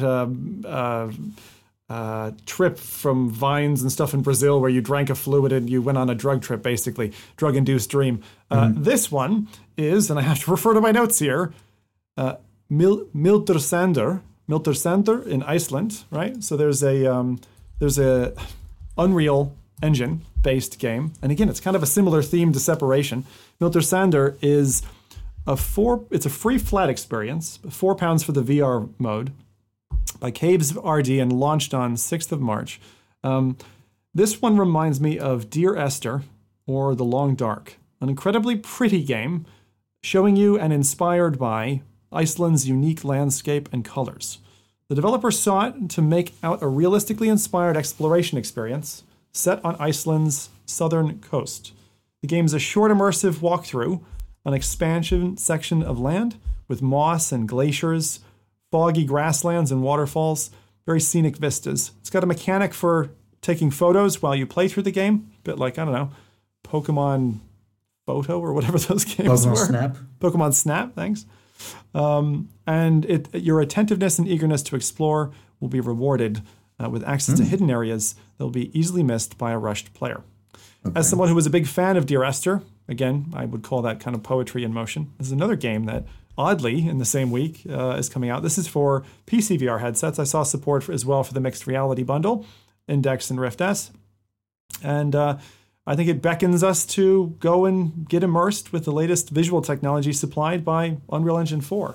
These are spectacular images. Yeah, it is honestly one of the best looking Unreal games that I've seen. Saints and Sinners probably being the latest again version. I've been talking Saints all day, but I didn't know that was an Unreal game until the very end of it. And the fog, for instance, in this game and the kind of dynamic, volumetric nature of it is spectacular. So when I caught this one, I was like, this is immediately something I want to be playing. And the comments and ratings for it on Steam are very high. So although it's only launched just recently, it was at something like, what was it, like 4.5 stars on the platform that I saw it on. And a lot of people were speaking very well about it. But again, this is not a high octane action game, right? This is something that you're going to play around with in VR. And the nice thing is, if you want to give it a go, as I said, it's free on flat. If you want the VR version, then you have to pay £4, $5. Yeah. Interesting, yeah. That's a great model. Yeah, a lot of people are saying the visuals remind them of Death Stranding, which I think is really fair. It has that vibe about it. And also, they asked, could you please post the name in the chat so they can look it up, because they wasn't quite sure. Miltersander, how do you spell that? It's search for Iceland in VR, you'll probably get it. It was only just released on Steam. Paradise Decay has posted a link. Yeah, thanks. Miltersander, that's how you pronounce it. For the audio listeners, this is again a good opportunity to watch us live on YouTube if you have a screen somewhere. Yeah. Absolutely, because this looks great. It does look great, really interesting. It's kind of it's striking me as some of the scenes from the lab. It's the second time I mentioned it today, but there's one capture that they did in I think it was in Iceland. Yep. And it's reminding me of that, but completely immersive. And I desperately want to go back to those vistas from the lab. And this looks like it could be the experience that I've been waiting for. Yeah. So. Yeah, good suggestion. Nice suggestion, Tim. There you go. Again, that was my gem of the week, and now we go to an old favorite, which I know the lads have played. Covert is landing finally on other platforms, and so we've got from White Elk a game that allows you to get with a buddy on a tablet or a phone and go do some Bond work. You can play as a hacker or a thief, and you can help your team cooperatively to take down some pretty Bond-like missions. So, team up and pull off the heist of a century. Recruited by a mysterious client, you and a partner take on a series of high-profile heists. Utilize gadgets to infiltrate heavily guarded facilities as the crafty thief in VR. Sneak past guards, hack through laser grids, crack safes, and a bunch more. So, I know you lads had some fun. I think you guys got together in person for some Covert. I've done it with my wife. And it's, I think the only thing that I would say as they caveat on their website, check to make sure that you have a compatible tablet or phone before you go buy the VR game. But actually, you're only putting money into the VR game. So much like Akron or something like that, the model is free for the mobile player. You pay for the VR app. And then you have some fun times. But I think for a game that's like this, I was surprised to find that it had as many hours as it does. They cite, 5 or 6 hours gameplay? And certainly I can say I haven't beaten it yet. And I had 2 or 3 game sessions with my wife in it. How'd you guys get on? We had like a lot of fun playing this game. We laughed so much playing this, and like you said, I flew over to the Netherlands, stayed with Nathy for a week, and we played this as one of the sort of games that we covered during that time. We played it so much, in fact, that the Goes that we were using completely ran out of batteries mid-recording whilst we were playing, which was an absolute nightmare. So we had to postpone the second half of the recording for like a few hours whilst the Go was recharging. But yeah, we had a lot of fun with it, and Voodoo DE came and hang out with us as well. He watched us play. He watched us play live, so that was kind of fun for him. But yeah, we had an absolute blast, and I would highly recommend it, because I think especially if you've got family members or brothers and sisters that you've only got one headset and they kind of want to get involved, this is such a great way. And like you mentioned, Akron, another great game where you can get your family members and friends involved without having a second headset. They can play on the mobile device, and actually they're an important part of the game. You can't play the game without them. So it's a really cool model, and I love games like this. I think the trailer that they have for this game is not selling it enough that well. So I'm not saying like go. Have you seen a good trailer for an asymmetric game? Akron was kind of was pretty good, but it is hard. Trying to sell that. Like, it's hard. Coming from like trying to sell just a single player VR game, it's already hard. Trying to sell an asymmetric play where someone is not playing the game, but they're on a flat device. Like we've been in talks with some companies, some developers making asymmetric games. How do you sell that? And it's really hard. So I like, for me it pops up like mixed reality is something that kind of works. But Mike and I sold it in the end. So I totally agree with Chris's point, though. Like, I mean, in terms of seeing it, even if you've got like Akron or Covert, I've seen them both played by streamers. People like Ramarcus, for instance, who's done a show with his kids or whatever, and he's got the tablet screens captured and all that stuff. It still doesn't get across the feeling of playing it. Yeah. Like you can show it. But you can even film, like doing mixed reality of the VR player and maybe just a screen of the other person playing on the tablet, but it doesn't have the same sort of cat and mouse sort of giant versus small person. Like there's a team in Belgium making Panoptic, which is another asymmetric game that I adore. Yeah, it's good. But trying to sell that without playing it is really hard. Yeah, I totally agree. I think making, even just traditional trailers for VR as well is very difficult. We were going to talk about Lies Beneath, but, you guys talked about it on last week's show. But again, when you watch the gameplay of that, although you understand it as a VR gamer, for someone that's never played a VR game before, watching that, it's very difficult to understand what that experience would be like. Yeah, especially with like comic book pop-outs and the kind of layers of immersion does not. If you haven't put a VR headset on yet, you're just not gonna. Yeah, it's not gonna click, right? You're not gonna get it. So last thing I'll say there is, and I always like highlighting at least kind of one review a week if I can on this on Covert. Joby One Kenobi said on Oculus Home Reviews, he said, great name, right? Amazing name. Joby One Kenobi. Great fun. Good for bonding and teamwork. The controls are a bit of a pain, it's true, but it doesn't detract from the fun. Today I watched my 12-year-old son in VR, my 4-year-old on the tablet, and the two of them had a great time working together. I wish there were more games like this. And as a dad, I can say that like VR co-op games are an excellent way for kids to learn like how do you work together, how do you get over frustrating bits, all that kind of stuff. Like it's a really, really handy thing. So that is Covert. One more little piece of tidbit of news here, which I caught just coming into the podcast, and I can see the gentleman is 3 hours away from finishing. You guys know I like Skyrim. Well, there is a 24-hour Skyrim stream right now. Skyrim VR on a treadmill. Can you guys guess who's running this? A treadmill. Disrupt? Yep, bingo. Disrupt running 24 hours on a treadmill. And I've seen him. He's going the whole time. How he has that much stamina, I have no clue.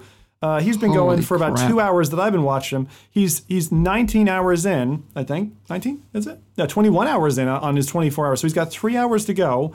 This is awesome. Can't after the show or whatever, go catch this guy. He's got to be tired at this stage. That's a lot of hours to be running. This man keeps pushing the boundaries of what's possible in VR. It's like mental. That's not about VR. That's what's possible. No one can run on a treadmill for longer than 20 minutes, surely. Exactly. You're all crazy. Anyone saying anything? This guy's from a different planet, man. I've literally seen him running for at least 2 hours. Now he takes breaks like walking and stuff, but he's been moving constantly since I started watching. I don't know if he's taking breaks or whatever, but holy cow, good on you, Disrupt. And good game to choose. I want to see Mike doing the same, but then with cyber shoes. 24 hours. This is where the title of the video will be "Man Dies in VR" for the first time. That will be me. I'll be collapsed on the floor, dead. Hats off to Disrupt. Cyber shoes? Don't you sit down with those? even that's hard going though. After a couple of hours, I would say. Amazing. So that's it. So those are our releases and a little bit of extra news there at the end for the week. So Separation for PSVR, Mittelsander for PC VR, Covert Rift and PSVR launch, and Disrupt doing 24 hours on a treadmill. So, by the way, does he also use horses and stuff, or is he just running around all the time? I saw him running when he was like opening chests and doors and stuff. He is constantly running, even if his game character isn't running. It's very odd. Very odd. So quick question to Chris then, before we move into talking about Space Pirate Trainer and Space Pirate Arena and everything else. Do you sort of tend to pick up on these like indie titles that are sort of underlying, that sort of fly under the radar? Do you get to play these games? Because sometimes I do my best. I do my best to follow. I mean, it's hard to play them all. And you're talking before about playing like the titles to completion. Like I never get to complete a game, especially a VR title. My objective for this is usually to see the mechanic, understand the mechanic, and then learn from it. Yeah. I do my best to play whatever I can. Yeah. Especially been digging the Oculus Quest titles that have been coming out lately. Like it's much easier for me to get time on that than it is on my PC to play. Yeah, just because of the accessibility time, it's just so much quicker, right? You just put it on and you're in. For sure. But I'd imagine like a lot of these like little indie titles, sometimes they have unique mechanics that are quite interesting from a developer's point of view. But also a lot of these indie titles are coming from friends of mine. Yeah. And so I'm as a friend compelled to try them. Yeah. Either as someone saying, hey, can you try this early mechanic that I've been working on out, or just to appreciate them and support them in making a sale. Yeah. Because everyone in the VR community is very small, and we need as much support from each other as we can get. That's very, very true. Very true. Kind of leads us on nicely into the main topic of this week then, because we're going to be talking about Eye Illusions. Obviously, this is Chris Hannay. If you've just joined us recently on the stream, we're going to be talking about Space Pirate Arena, a local multiplayer arena game that they've been testing and playing around with on Oculus Quest. And maybe because, you've sort of hit the nail on the head there, that you're kind of veterans in the VR space. You were there from the very, very beginning of consumer headsets being available to buy, and with Space Pirate Trainer. So maybe you can tell us about how Eye Illusions started and how you were kind of sold on the idea of VR and the development of Space Pirate Trainer before we get into Arena. Yeah, so before we double down on us being veterans, we still feel like new kids on the block, because this tech has been going back for decades. And we were not there from the launch of DK1. I mean, we were there as customers, but we weren't there as developers. You look at Cloudhead, who we look to as absolute gods in this field, like the team behind The Gallery and Pistol Whip. They have been doing amazing stuff since long before we were even considered in the VR realm. So we'll go back to our story. Yeah, sure. Eye Illusion started when, I guess, maybe 12 years ago, Dirk Van Welden, you can find him on Twitter with Quark Cannon, started playing around with a very early version of Unity. I think it may have been 1.0.3 or something, trying to make simple games on his relatively early Mac. We're talking 2005, maybe 2006. Just making games. He was really interested in snowboarding games and just trying to make something fun. And then the iPhone came out, and that's when his first game came out. He launched a game on the very first month of the iOS App Store. And from there, he sort of kept on toiling around and then released a game on 2013, which that was when I came into the company, helped him out with that. That was a Steam release called Elemental.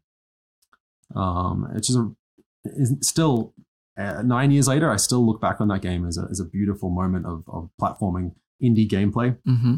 And then from 2014 to 15, we were focusing on iOS games or mobile. Mm-hmm. And then out of the blue, this little company called Valve contacted us with a HTC Vive. I think it was even before it was an early prototype of the Vive. And that just rocked up on Dirk's doorstep. And within a few weeks, he had made his first-person shooter. Wow. And that's when he called me up to say, Chris, I've got this really weird prototype of this weird tech that arrived 2 weeks ago. Can you have a look at it? And it blew my mind. And it still blows my mind. Every time I step into an experience in VR, I still blow my mind. But that first moment, my first moment in VR was playing Space Pirate Trainer. Wow. Nice. That's awesome. And it was early. It was very early, but it was a lot of the core gameplay was there, or at least the hints of that gameplay was there. Yeah, it's really interesting to see that you guys to sort of like Hyperbolic Magnetism, the Beat Games devs before they changed their name, they were also developing iOS games prior to getting into VR. So it's interesting you had that kind of similar start. And it's interesting that Valve got in contact with you and obviously saw the creativity from the iOS development and the Steam game, and said, look, we've got this new hardware, which was obviously developed in combination with HTC at the time, and said, can you make something cool with this? And that's kind of hats off to Valve. Chet from Valve was one of our heroes. They said, don't meet your heroes, but I urge you to go out and meet him sometime. Yeah. If he'll meet anyone else again. But he been with us for a long time. And Valve really, really, really helped us find our feet. And so we're really, really proud and happy to call them our friends. Yeah. Really, really amazing stuff. That's why I'm super excited about what they've been secretly doing with this next chapter of their existence. I cannot wait for Alex, and I cannot wait to talk more about it. Yeah, I haven't got any more information about it other than what you've seen, and I haven't even watched the videos that you saw this week. So yeah. The first few months of of our Vive experience was epic. We went from an iOS developer to overnight a VR developer. And then we've been pretty much full-time game making ever since the Vive launched. And how was that for you? Like, launching as one of the first sort of lineups for like, the Vive when that came out. How was that for you in terms of like, was it like a successful? Were you happy with like, the sales numbers and the performance and stuff like that? We were really lucky to come out at a time when there wasn't much competition. Mm-hmm. And we're really lucky to come out at a time when we had opportunity to just ride the wave of Vive's success. Yeah. Because quite a lot was sold in the first months. Like there was quite a lot of anticipation for that. So we were quite happy but we were so excited just for the tech to exist that we weren't worried about numbers. Yeah. I still technically am sometimes doing consultancy work, but at the time it wasn't about can we make money from this game. It was let's just keep on doing crazy stuff. Let's make some fun. Yeah. Which is the mantra for our company still. That's awesome. So we are doing this full time now. So this is our company. Yeah. This is how we pay our wages. Yeah. But it's still the core requirement for what we do in VR is, or what we do in our jobs is to enjoy it. Yeah. Because Space Pirate Trainer was the original wave-based shooter in VR. A lot of people copied that, and it spawned a lot of like people copying that formula, right? Yeah. Afterwards, to the point where people got a bit sick of the formula. But Space Pirate Trainer was always like kind of like the original, So it's you and Dirk that sort of run the company. Is it just you two full time, or do you? No, we have a bunch of like for sure. One of the most important people in this is also Wim Holben, who did a lot of the art assets. And gave Space Pirate Trainer the look and the feel it has together with Dirk. Yeah. Like a lot of the grittiness of like, you look at the controllers, it's all covered in this sort of just almost an 80s-esque dark future, but with totally fun. And that was the sort of gameplay we were going for, just the sort of like just a cross between a film noir science fiction film that may have come out in 1983 with a cool VR edge.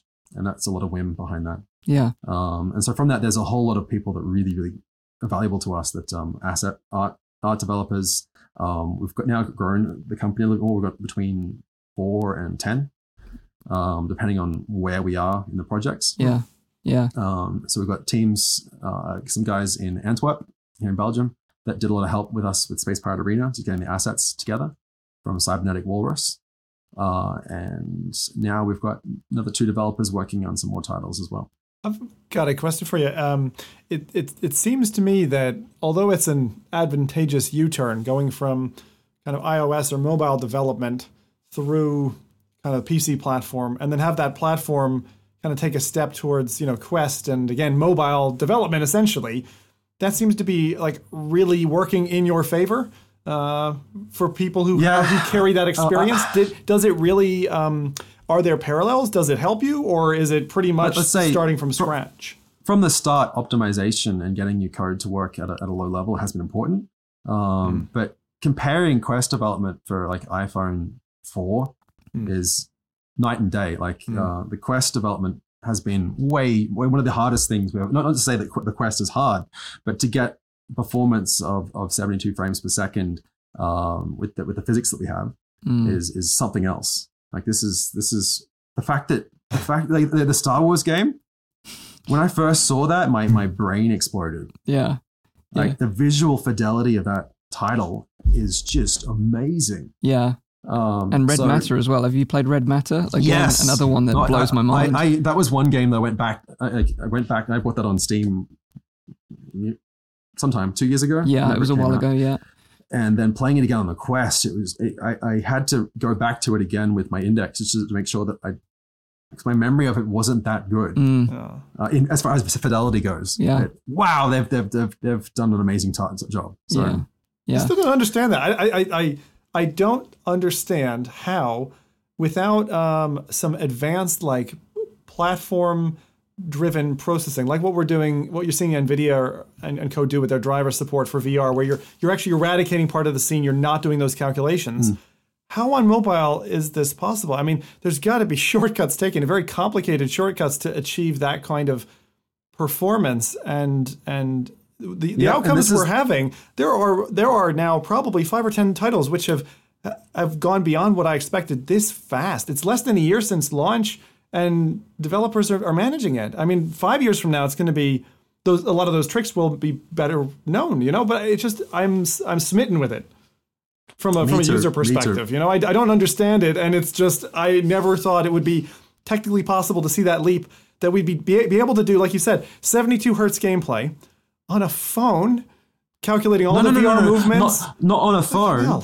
This is on a phone from 2015. Yeah, it's just like I don't get it. It shouldn't work. So it shouldn't work. The capacity, the capabilities that are coming out through the and technically mostly indie development scene, it's staggering. So I'm really honored to be part of that, and just to see what is capable these days. Yeah. I'm really, really excited. Yeah, and as we can see in your background there, you've got a little Oculus Quest award there. Maybe you can tell us a bit about that.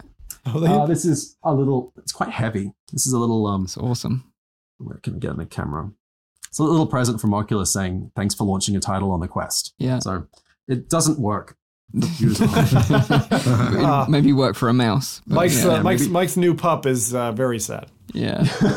But maybe you can tell us a bit like how important has the Quest been for iLlusions and Space Pirate Trainer? Oh, it's certainly been an amazing year. Like we anticipated that it would be successful because just when we were playing, like when the Santa Cruz in the 2018 era, when we had a developer access to the hardware and we we're all shush about it, all we had access to was our own games, and we knew what we were capable of doing, so we're excited about that. We didn't know the price point, we didn't know when it would come, we just knew that our game was possible on it, and that made us excited. Knowing that probably Superhot was also going to come, probably also Beat Saber was going to come. I was definitely anticipating a very much successful product. I wasn't expecting the price point. Incredible. And it's funny. We were sitting at OC5 as well when they announced the price, and like, oh, great, this is going to be a hit.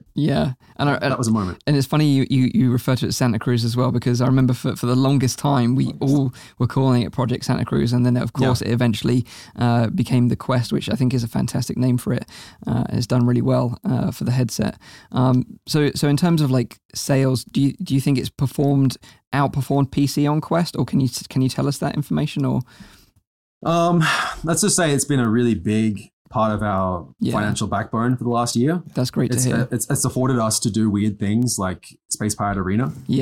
Like without Space Pirate Trainer on Quest, I don't know if we could have done that. That's great to hear. That's great to hear. And that's a good segue actually, because let's talk about Space Pirate Arena, because this is super, super exciting. And maybe for those people out there, you could give a little like synopsis of what Space Pirate Arena is and how it's kind of evolved from Trainer. Right. So Space Pirate Arena comes from its core roots of us wanting to play big Space Pirate Trainer. So like when we had just shipped Space Pirate Trainer on Oculus, this was late 2017. This Oculus Rift. This is way back for this is old people talk. Like, remember when the Oculus Rift and Touch came out? The original. We shipped that, and then in the months afterwards, we took some time off because it was exhausting. That whole 2016-17 year of just finishing Space Pirate Trainer and then shipping it. Wait, Touch was 2016. Whatever. Anyway, we spent 2 years and we launched Space Pirate Trainer in 2017, the 1.0. And then also launched for Windows Mixed Reality, which is another story. And then spent, let's say, 3 months or so just sort of exploring new ideas. And one of those new ideas that came out of it was multiplayer, or 2 people in one space, as big a space as we could get with Windows Mixed Reality headsets. Just exploring whole scale. We call it. Wow, and this was on Windows MR. Yeah. So when we got those headsets, they were the most freeing devices we'd ever seen. Like there is no limit in how much tracking you like in the Quest. There's that 10 meter by 10 meter limit, which is 32 feet by 32 feet. But on Windows Mixed Reality, it doesn't have that limit. You can keep on going. It has a wall recommendation, like no bigger than this, but you can keep on walking on that cliff house in Windows Mixed Reality. So you were experimenting with 2-player local multiplayer before Quest even was a thing, you know? Yeah. Long before we had the hardware of the Quest, we were working on Space Pirate Arena. That's awesome. And so what the core of that game is multiplayer. Yeah. And we found it really fun just playing co-op multiplayer. Player versus player, sorry. Yeah. Co-op was fun, but we really, really enjoyed player versus player because it just created so many different things in VR, especially in co-location. Right. And I take it at this point, you're using Windows MR headsets with like backpacks or something, or laptops in your backpack? Everything from a Surface Pro to a laptop in our backpack. Awesome. That's so cool. And I take it you were like doing this in like warehouses or like basketball courts? We haven't shared any images of this, but we're getting close to sharing images of our place. Like we've shown some, like in our arena teaser last year, we showed a bit of our warehouse. Yeah. But back in 2018, we hired a warehouse that was scheduled to be demolished in 6 months from now. And so nothing could be put in there. No shop was going to move in there because it was a shopping center that was just abandoned. Mm-hmm. And so we wrote to the city hall and said, could you get us in contact with who owns this place? And no one owned it. They were ready to destroy it. And can we hire it, basically? So we got it for really cheap, but it was a dusty stink hole. But it was perfect for testing whole-scale VR. Yeah. And so we'd run around with these Windows mixed reality headsets, just getting dust everywhere. And we could only play for about 20 minutes before we had to leave and breathe oxygen. Wow. But that was the genesis of Space Pirate Arena. Yeah. Running around this dusty, abandoned supermarket. With Windows MR headsets on and backpacks on. With Windows mixed reality headsets, just slowly getting covered in dust. What version of what mixed reality headset did you go for? Acer, for sure. Yeah. 100%. The blue you one. Can easily, the blue one that makes you look like you're an alien from a really cheap 1970s sci-fi film. Yeah. It is such a portable, I still stand by that as one of the best headsets we've had. Like, it's not great. I mean, as VR content consumption goes, it's not that great, but you can throw that in a backpack and just go. Yeah, for development, it was really good. It was amazing. Yeah. So then, so that was like 4 years ago. So Space Pirate Arena has kind of been in the works for 4 years then. Oh, that was 2018. Oh, okay. That's okay. So maybe late 2017. So I'd say I think that really got started. Yeah. As far as development goes, I'd say late 2017. Okay. And then when Oculus announced Santa Cruz and the Quest, you were like, hey, this is going to be like an amazing platform for this concept? I'd say when it was first announced, like we weren't particularly, I didn't believe it would work. Okay. I mean, the tech was so future that I was like, let's wait until we try it. Yeah. And then we tried it and it was a slam dunk. Like, this tech is ready. Let's go. Yeah. Yeah. And then was it kind of a shift of focus? Like, let's move the development to Quest? Well, we're still very much focused on PC VR. Right. Like, Space Pirate Arena is currently scheduled for the Quest. Yeah. Because the tech is right now. Yeah. But it still works fine on. But I guess like, it would be difficult to release that for PC VR headsets right now due to the limitations of people having the hardware to do it wirelessly in a warehouse environment, unless it was an arcade, of course. Well, releasing Space Pirate Arena for Quest is already difficult, right? So the strategy for release is complicated, but we don't see any limitations on what platform it goes to. Yeah. Like, having two people in the same room with a wireless index, which doesn't exist. Yeah. But a backpack PC running an index could happen. Yeah. As a big company, we haven't actually done that, but we could have done that. Yeah. But Quest is so much easier, so we just have been focusing on that. So do you think the model maybe in the future could be that you could license this out to arcades to create something on a PC scale? Okay, that's really cool. Yeah. We see like two strands here, like one a consumer Quest version and a high-end for LBE. Oh, that's awesome. Yeah, that's really good to hear. The same thing as also LBE, a lot of LBEs would want a cheap option as well. So having it on Quest available to them as well for a commercial licensing is definitely a possibility. Yeah. And how did you feel like, because you were there with us at Oculus Connect when they did the Dead and Buried Arena scale experience. And obviously at the time you were working on something very similar and you got to try it out.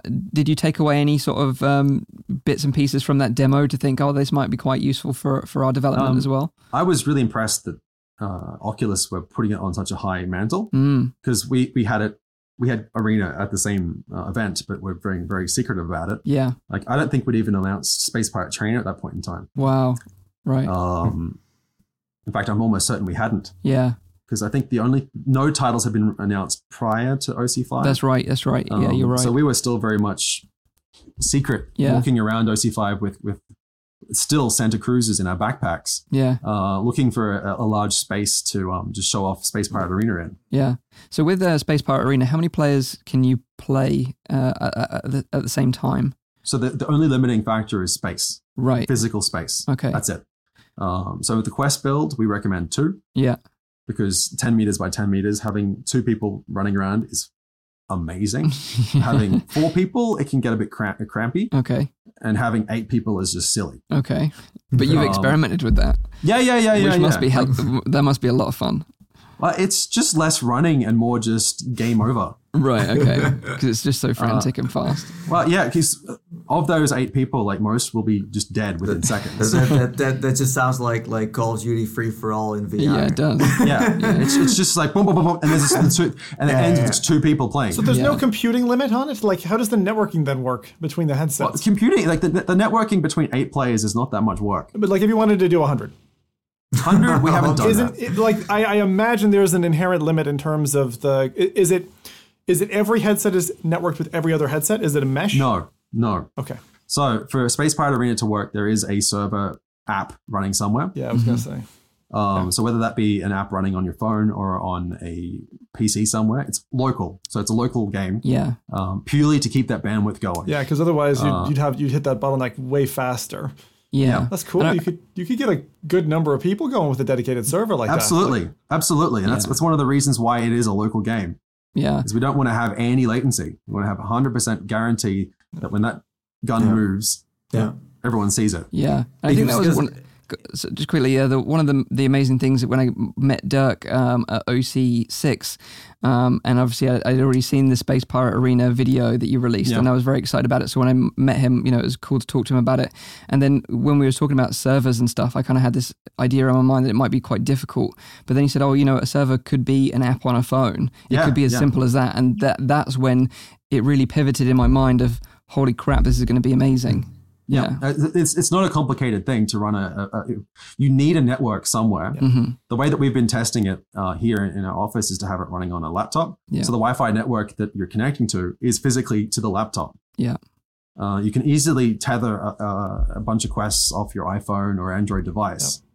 You might as well also run on that phone an app that is your server, which is, so to a consumer, this is basically just download an app, start the app, connect your quests to that telephone. Yeah. It's not as straightforward as just turning your quests on and pushing go. Yeah. But there are some steps there that you have to do. Just have the app and start the app. But that gives you the opportunity to travel around with a standalone VR headset. Let's say for a consumer, and rent a place and play it there with your friends. So that's the nice part of having that hotspot. Because this is, ever since we played the Dead and Buried arena scale experience, we've had this, idea and vision in our minds that, a bunch of friends meet up in a basketball court or a tennis court and play local multiplayer Quest games together. So maybe, for those that maybe haven't seen Space Pirate Arena, maybe you can describe a bit of the gameplay and how the kind of, how the rounds work and how you win as a player and etc. Sure. So back to your basketball court analogy, that's exactly who we're developing for. Yeah. So we're not developing this for arcades, although I think they could definitely profit from it. Mm-hmm. We're making this because we really love the experience of running around in VR. So Space Pirate Arena is a multiplayer, player versus player shooter, essentially. Yeah. That's it. That's it in a nutshell. It requires physical movement. If you want to move over there, you have to go over there. And that in itself sounds pretty straightforward, but when you're doing it, it becomes so intense. You've got 2 or 4 people generally, so we're keeping it at 4 at the moment, maximum on the Quest at least. That many people running that quickly, you can only play for a few minutes before you really have to take a break. So our players have one gun, basically one of the guns from Space Pirate Trainer, and on the other hand, a shield. So you can swap between them, have a gun in this hand or a gun in this hand, similar to Space Pirate Trainer. And you basically start a level, which is usually a small grid, like a 10 meter by 10 meter grid, like a small maze. Mm-hmm. A lot of the level design that we've made have featured like office space design where you can sort of like look over over the walls or under the walls through gaps in walls to sort of encourage players to not always be comfortable with where they are. Right. So you're in a hallway, but there's a good chance that someone might be able to shoot through the wall next to you. Right. And I remember some of the comments from the video because I posted it because I thought it was so cool. And a lot of people saw it and were making comments like, what would stop someone from cheating and just walking through a wall, for example, to get to the other player? So yeah, that for sure was like the main aspect of our early development. Like, because we're starting off with the core product of Space Pirate Trainer, which is basically a wave-based shooter. There's things in front of you and you shoot at them, but there's no actual geometry of gameplay, of level design. So our first step, especially Dirk's first step, was to work out how to make level design in VR work when your core mechanic is physical movement.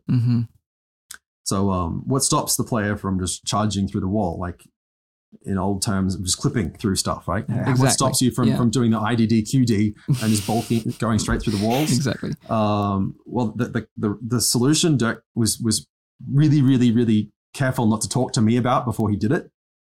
Like he just said, "Oh, don't worry about Chris. I've worked it out. I'm like, okay. And then like a few days later, he said, "Chris, come over here, try this out." This was a while back. This is about a year ago. He said, "Just try." Maybe 2 years ago. This was early. This is with Windows Mixed Reality still, I think. Wow. Okay. Try this out. Walk towards me. And so he was dressed as a prototype space pirate, and there was a wall between us. So I just walked through, and the whole world just disappeared, and all I could see was this arrow saying "Go back." Yeah. And so I looked around, and there's this green square behind me. And I just walked back to the green square, and the level came back. Yeah. And so the trick that he's implemented is to literally destroy the universe, take you into a void, and make you go back to the spot that you last clipped through the wall. Definitely do it. And when you're in that void, everyone else can still see you. Yeah, so you're vulnerable. So you're totally vulnerable to gunfire. So the first time you do it, you go, "Oh, that's really cool," and you never do it again. Yeah. But what is also like interesting is next to that, you guys also made this mechanic where if you stick your like hand through the wall, you can't shoot anymore. It just the trigger doesn't do anything. Yeah. So the gun makes this little like wow wow sort of sound effect. Like if you put your hand through the wall, like an example could be like there's a glass wall. We have a whole bunch of glass walls in some of the levels. You put your hand because you can see the other person, like you can see them in front of you, but you put your hand through the glass wall. It doesn't work anymore. Yeah. And also, like if you just sort of are like leaning around a wall and you sort of shoot, but you're clipping into it. Yeah. Can't shoot. That's really smart. So Nathan actually got to try it out this week. I think he's one of the few people outside the studio that has actually played the game, right? So what were your first impressions of Space Pirate Arena, and is it as exhausting as Chris sort of makes it out to be? It is. It totally is, but it's super funny. It's such a great experience. What I enjoyed the most is just when I saw like Chris in this arena, and then I was chasing him, and we were just running around through this arena. You know, it's just amazing because the player model you guys built looks very realistic. It moves in a way where you feel this personal connection. So when you then see him running away, it's almost like I see Chris doing it in real life. It's great. It's highly competitive. It's super addicting. Like the moment you jump in, you just wanna win. And the nice part is right now, like the rounds are super short, so it's like it's over before you know it. It's so fast. It's so quick. So let's say if I would be playing this in an arcade, or I would be playing this somewhere at a basketball court or a tennis field, whatever, and I would show this to people who have never tried VR, they would I think they would get hooked pretty fast. Like if Chris would have told me like, "Nathan, you can play only 3 rounds and that's it," and I would have been like this boy at Disneyland where it's like the doors are closing. It's like, dang it, I still want to play more. I still want to enjoy more rides. So yeah, it definitely wants you to come back. Even now, being home again, I do have the urge to, let's say, in a few months, come back. It's just like, I'm not here to, make a video. I'm not here to do an interview. I'm just here to just play Like, even if there would be something new, I would be fine with that. Even if it would be the same thing they already have right now, I would be. Yeah, no, it's fun. How does it compare for you, Nathie, to the experience that we had, at OC5, where we were running around with the 3v3? I'm really curious. Like, does it? Because that is that what you just described is kind of the same vibe that I get. Because that freedom in location-based experience is really compelling.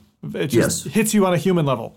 Yeah, although the difference with what I tried at OC5 was that there was we had this arena, right, with 3v3, I think. Yeah, 3v3. Was it? Yeah, and then there was a train track in the middle you couldn't cross. That's right, so, and they also had physical boxes in the way, yeah. Yes, and I think having no, let's say, line there and just being able to come really close to the other person is makes the gameplay even more interesting. Yeah. Yes, maybe physical things could be nice to have, but on the other side, it's safer to not have things like that. But yeah, it's awesome to just have. Yeah, I would say just a place that is completely empty instead of having props around you. I think that's the cleaner, the more safe it is for everyone to play. Yeah. So. What on that, like one of the core design decisions of the game is to encourage absolute like freedom from collision, freedom from worry about stuff. So we've been playtesting a lot on tennis courts prior to getting this massive warehouse, which we're pretty excited about, which is that dark void to my right. We're really excited about just running, like physically running and losing yourself in VR. And you do lose yourself after you've played this game for 5-10 minutes. You stop thinking about the physical space. You're just there. That's okay. So the number one thing, as a dude, correspondent here from Scotland, right? We have a lot of fields. Fields are not flat. They're they have some terrain, and I'm not talking about putting your leg down a hole, right? I'm just talking about it's not a completely horizontal surface. It's at an angle, or there's a kind of a tilt to the hill. Is there any thought to allow, and maybe I don't know if that's platform locked, but is there any opportunity that in the future we might see terrain mapping that allows us to play on an uneven playing field? Uneven play fields is one of the most complicated things, I imagine, in any form of landscaping. I imagine we're not far away from it. We're not far away from it. The way that we can do mesh mapping with the Quest is already a revelation. But it's just not ready on that fidelity yet. I would imagine give it a generation or two. Yeah. And Scotland's hills will be mappable. And there'll be people running around in VR headsets blasting each other. So right now the place to be is here in the lowlands where everything's flat. Yeah. Belgium is completely flat. Like people celebrate the town where we're based because it has one of the largest hills in Belgium. That's amazing. And it's not, I don't even acknowledge that as a hill. It's the bump. It's barely an inconvenience. Yeah. They've never been to San Francisco before. Exactly right. Like there are some hills there that they don't call hills. They're just like, oh, that's just a street. Well, see, like I just feel like your kind of game, right, would work. I've had experiences, let's say in Ireland, right, where we've got like a whole bunch of like grassy knolls and ditches and runways in the forest or whatever. And I feel like if for that, it's great for one thing is that you get that experience. You're getting shot with paintballs, and it's like it feels very real. On the other side, it's bad for the environment. You got paintballs, going everywhere. You've got expense. Those are a really expensive thing to do for like a birthday party or whatever. But if everyone had a headset and was able to do that mapping, the kind of finesse in space-powered trainers, space-powered arena that we see, like I'd love to see something like that, where literally you can just remap any terrain that you've got and just have a go at the game. But I see Dirk Van Welden just joined the chat, by the way. Hey, Dirk. He is sitting somewhere, I think, in the Ardennes, the hilly part of Belgium. There are actually hills. So now that I have an actual Belgian making me watch my words, there are hills in Belgium. So maybe you could tell us about like how you went around. So do you kill the other player, or does it just like hits on them from your weapon, or how does that work? So there's so each player has 3 like hearts, like in a standard video game cliche. Yeah.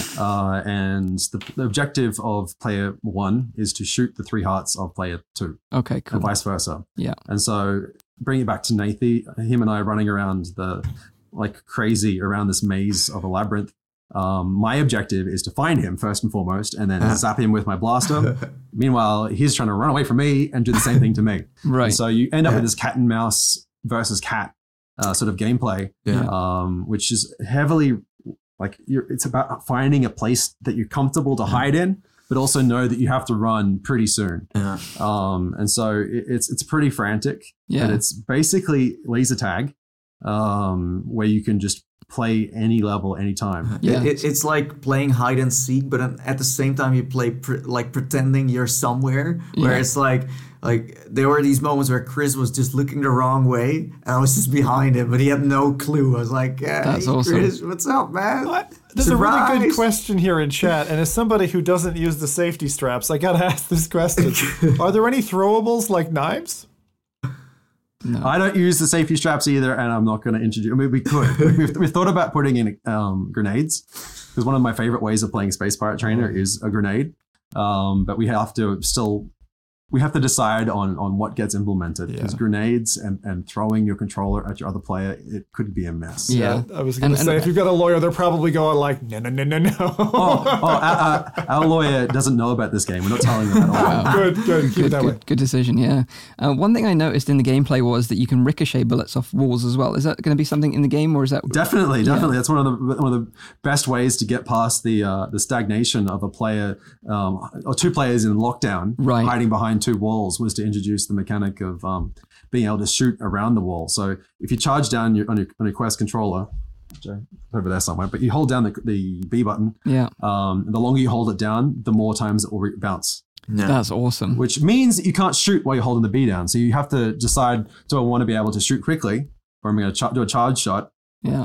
And it can really change the way that you play, because you can also get hit by it rebounding off yourself. So you have to carefully pick your spot and then let go. And then there's bounces around like crazy down the hallways. So it's kind of like a risk or reward thing. You can hurt yourself using this mechanic. I definitely did it at least twice in the game match against Nathan. It's like the classic green shell, isn't it? Where you accidentally green shell your own ass. Yourself, yeah. That's a really good point. It's funny that with this space, you come up with all these crazy ideas that you want to try, where Chris and I did this thing that they do in the Wild West, this stand-up where we were like standing back to back, doing 3 steps and then turning around, trying to shoot first. Or there was this one moment where he wanted to try out because let's say if I come too close to Chris or Chris comes too close to me, there is this like tube around it that says danger. So it does tell you like, don't get too close to the player. But I was like, I wanted to show what happened. So we just hugged each other. It's like, you see two people like, it was one of the most awkward hugs I've ever had in my life. But so funny. Because just I even like Dirk and I have never crossed that boundary of virtual Dirk and physical Dirk. Yeah, making pushing boundaries. We hang out all the time, but having that avatar become real was such a weird experience. It's so weird. And the fact that you captured that on film still freaks me out. But it was definitely an experience that I won't forget. Nathan. Thank you very much for that. Pushing VR boundaries and personal boundaries. That's neat that you're all about. It was physically hugging a space pirate. That was the thing that freaked me out. It wasn't so much the fact that the person behind that was just this lovely man called Nathan. It was like, I don't want to touch a space pirate. Like they're stinky things. That's hilarious. But talking about possibilities. What I appreciate about like you guys about iLusions is that you experiment with stuff, you try to push the boundaries. It's just funny that we are basically talking about so the Oculus Quest and having room scale is, let's say, mainstream within the VR scene, but then having let's say 10 by 10 or 35 by 35 is not let's say mainstream yet. To use that entire space, for most people that's not possible. And here we are talking about one of the first actual games that is for, let's say, consumers, but is made to be an arena scaled VR title. And like there is no let's say blueprint for that yet. So this is one of the first times we see this in person. We see this happening. There was a related question, actually, Nathan, in chat a bit earlier. They were asking about the grid that you defined, Chris. So How do you map the environment in the quest? Is that something custom? I assume that's not part of the quest stack. That's in your game that maps. So we have maps, like pre-generated maps that are based around the 10 meters by 10 meters space, right? So in our deliverable, we plan on having the ability to custom build your own level. That's cool. So say your space isn't 10 by 10. Just imagine like those poor people that don't have 35 by 35 feet. Imagine. Yeah. Like my house, my VR room, my index exists in a 1.2 meters by 1.2 meters space. So I totally get that. And people at home, it's horrible. My VR space, I always hit walls. Do you think Space Pirate Arena is not for me at home? I'm just curious. Do you think that when this releases eventually, do you think the number of break-ins to basketball courts and gymnasiums is going to increase, and that the police reports will show this? I'm not advocating break-ins. You can hire those things for relatively cheap prices. Especially between like two to four of you, that's going to be relatively cheap. I've really enjoyed the secret development of this with Dirk. We'd just go down to the local tennis court here with 2 Oculus Quests and a laptop. And the people that were just playing tennis would look at us like we were from Mars. I would love to be a fly on the wall to see their reactions. That would be amazing. We didn't have any tennis rackets. They just looked at us like, because we also were in secret, so you couldn't show anyone that the quest existed. Oh, of course. That's hilarious. We had to pick the one tennis court that was like siloed off from the rest. Yeah. And so you can hire tennis courts. Yeah. So speaking on behalf of someone's been hiring tennis courts for a while, you can just go down there on a Thursday and say, hey, can I have a match for an hour?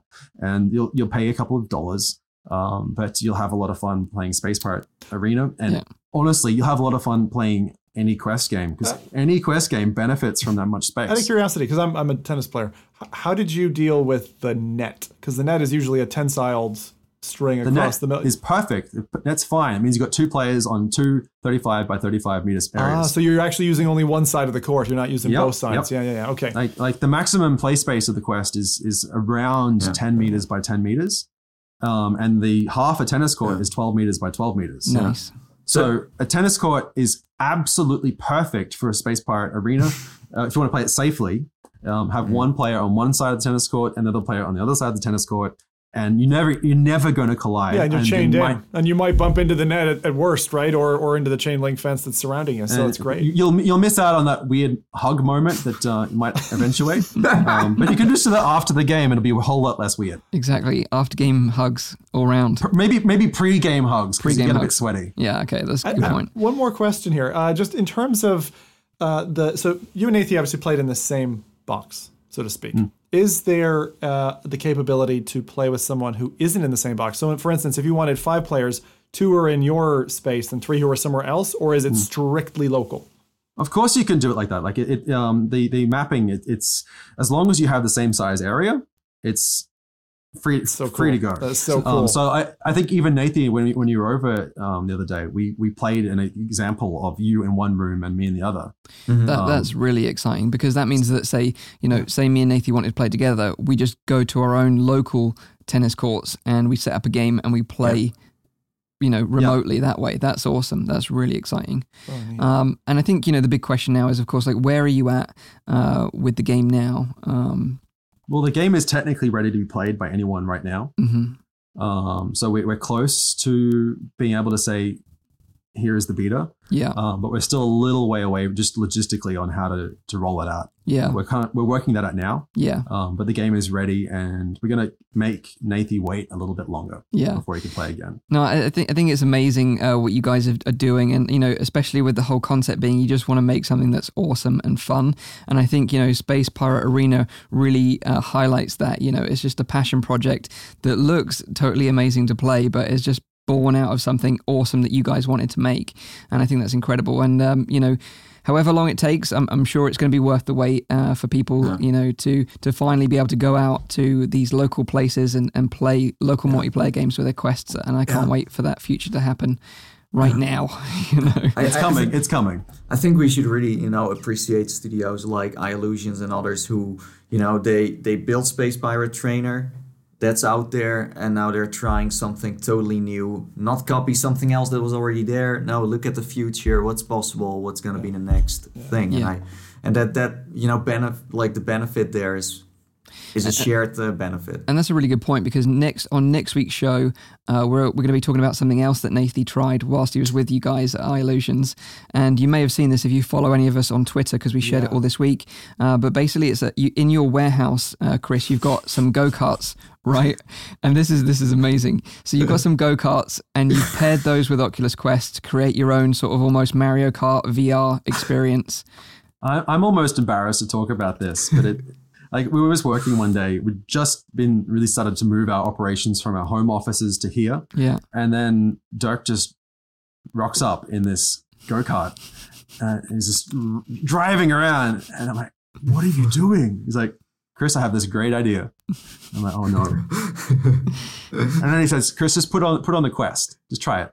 And we're driving around just the home menu in the Quest, just like really fast on this go-kart.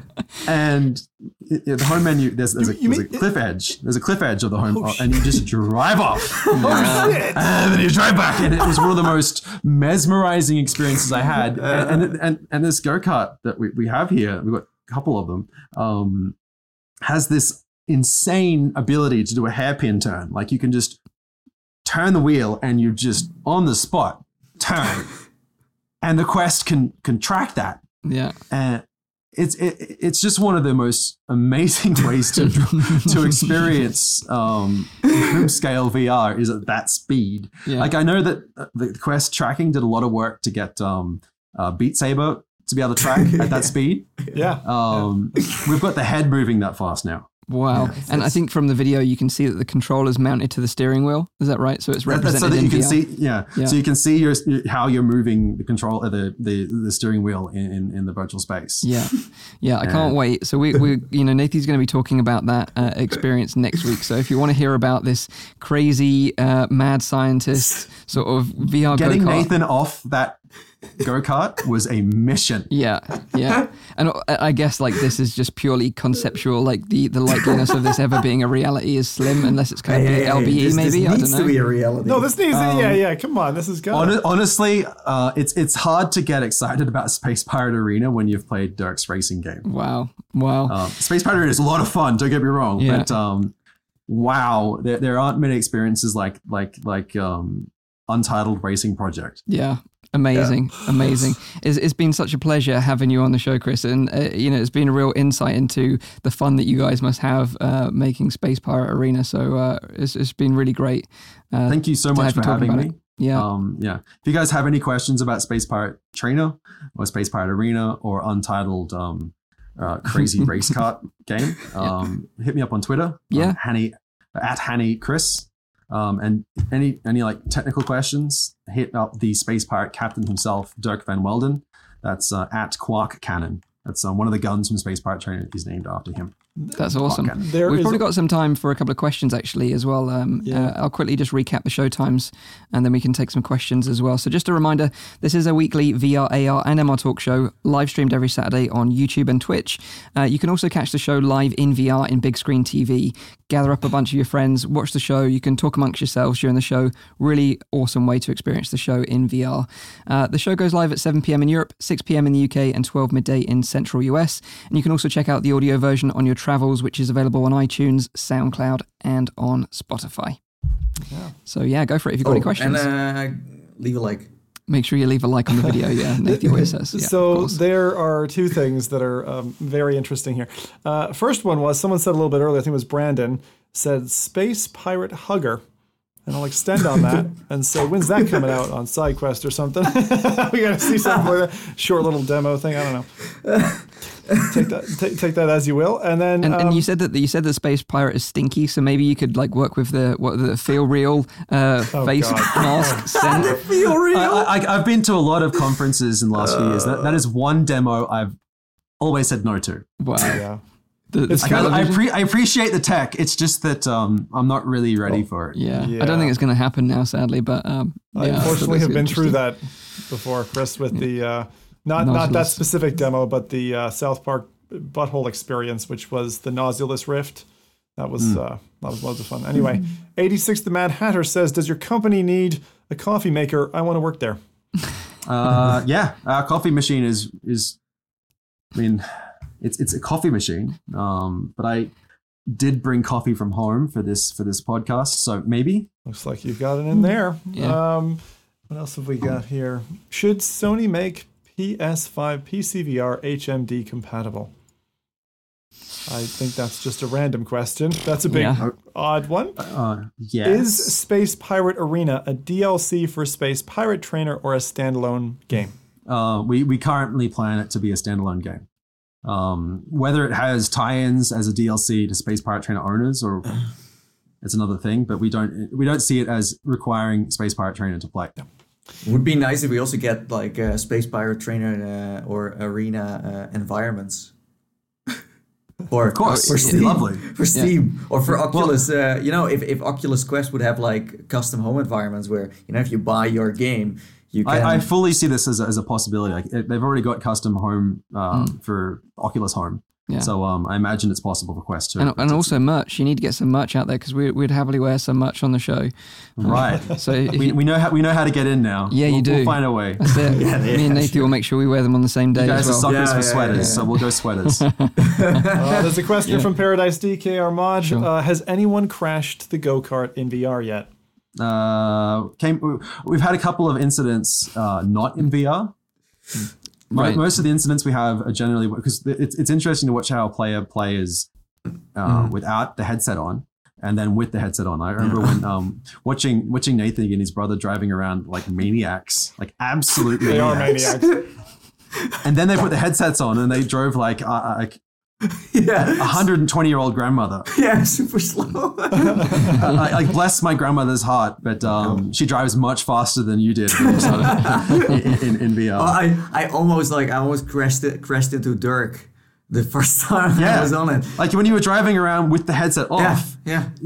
So in VR itself, I find that most players respect the Guardian. Yeah. So as soon as the Guardian comes in, they stop because they see that as the wall. Yeah. Whereas in the physical space, there is no Guardian. There is just a real wall. And so you just respect the real wall. So players are more akin to going closer to objects in the physical space than they are in a That's really virtual interesting. space. Yeah, that's One amazing. Maybe final question, and with your experience in VR, obviously many years now, what are one or two experiences that people just need to play in addition to, obviously you plugged the Under Presents earlier, which for those who joined us a bit later is a really eclectic collection. One or two other things that you would recommend? Like it's hard because things change really quickly, right? So things that wowed me, like fundamentally wowed me 4 years ago, might not necessarily have that same feel today. Like because one of my things I was most anticipating in VR for years was the gallery from Cloudhead, which going back is still an amazing experience. But for me, that was a fundamental moment in narrative in VR. Yeah. And then more moving towards more modern, like the Under, I think takes the mantle of how narrative can be done in a fun way. It's a really exciting gameplay experience. And then obviously the obvious ones like arcade experiences like Beat Saber, super hot. This Space Pirate something. But yeah, I just really like getting lost in small mechanic based games like Vertigo. I really enjoy that. Oh, big Vertigo fans here. Yeah. Yeah. Like has Vertigo 2 come out yet? Have you played the demo? Yeah. The demo, yeah. Okay. Yeah, the game isn't released yet. No, Vertigo is mesmerizing. Yeah. I love the fact that they're remaking the original with the new assets and mechanics from the second version as well. How are they doing all this? I have no idea. They're amazing. Is the developers asking how are they doing it? I know how hard it is for us to get all our stuff done. But to do Vertigo 1 and Vertigo 2 simultaneously, that's crazy. Yeah. And then just exploring content on the Quest. Like I've had a lot of fun the last year just going through stuff and just having a lot of fun. Revisiting old experiences that I hadn't touched in ages, like playing Superhot again in the Quest in our warehouse. Totally different experience. Yep. So yeah, I just like exploring weird stuff. There was the Steam VR bundle that came out last week that ended last week. I don't know if you guys, I think you guys talked about it last week or sometime, with a whole bunch of titles in it, like going back to Gorn again. I hadn't played that in ages, and it kicks ass. Gorn in an arena. Oh my god! It's beautiful. It's beautiful to not worry about locomotion, how to move. That's Yeah. how that game should be played. So basically, you're saying just get your Quest, take it to a big space, and enjoy some of these games with the And freedom. play all of your games again. Yeah.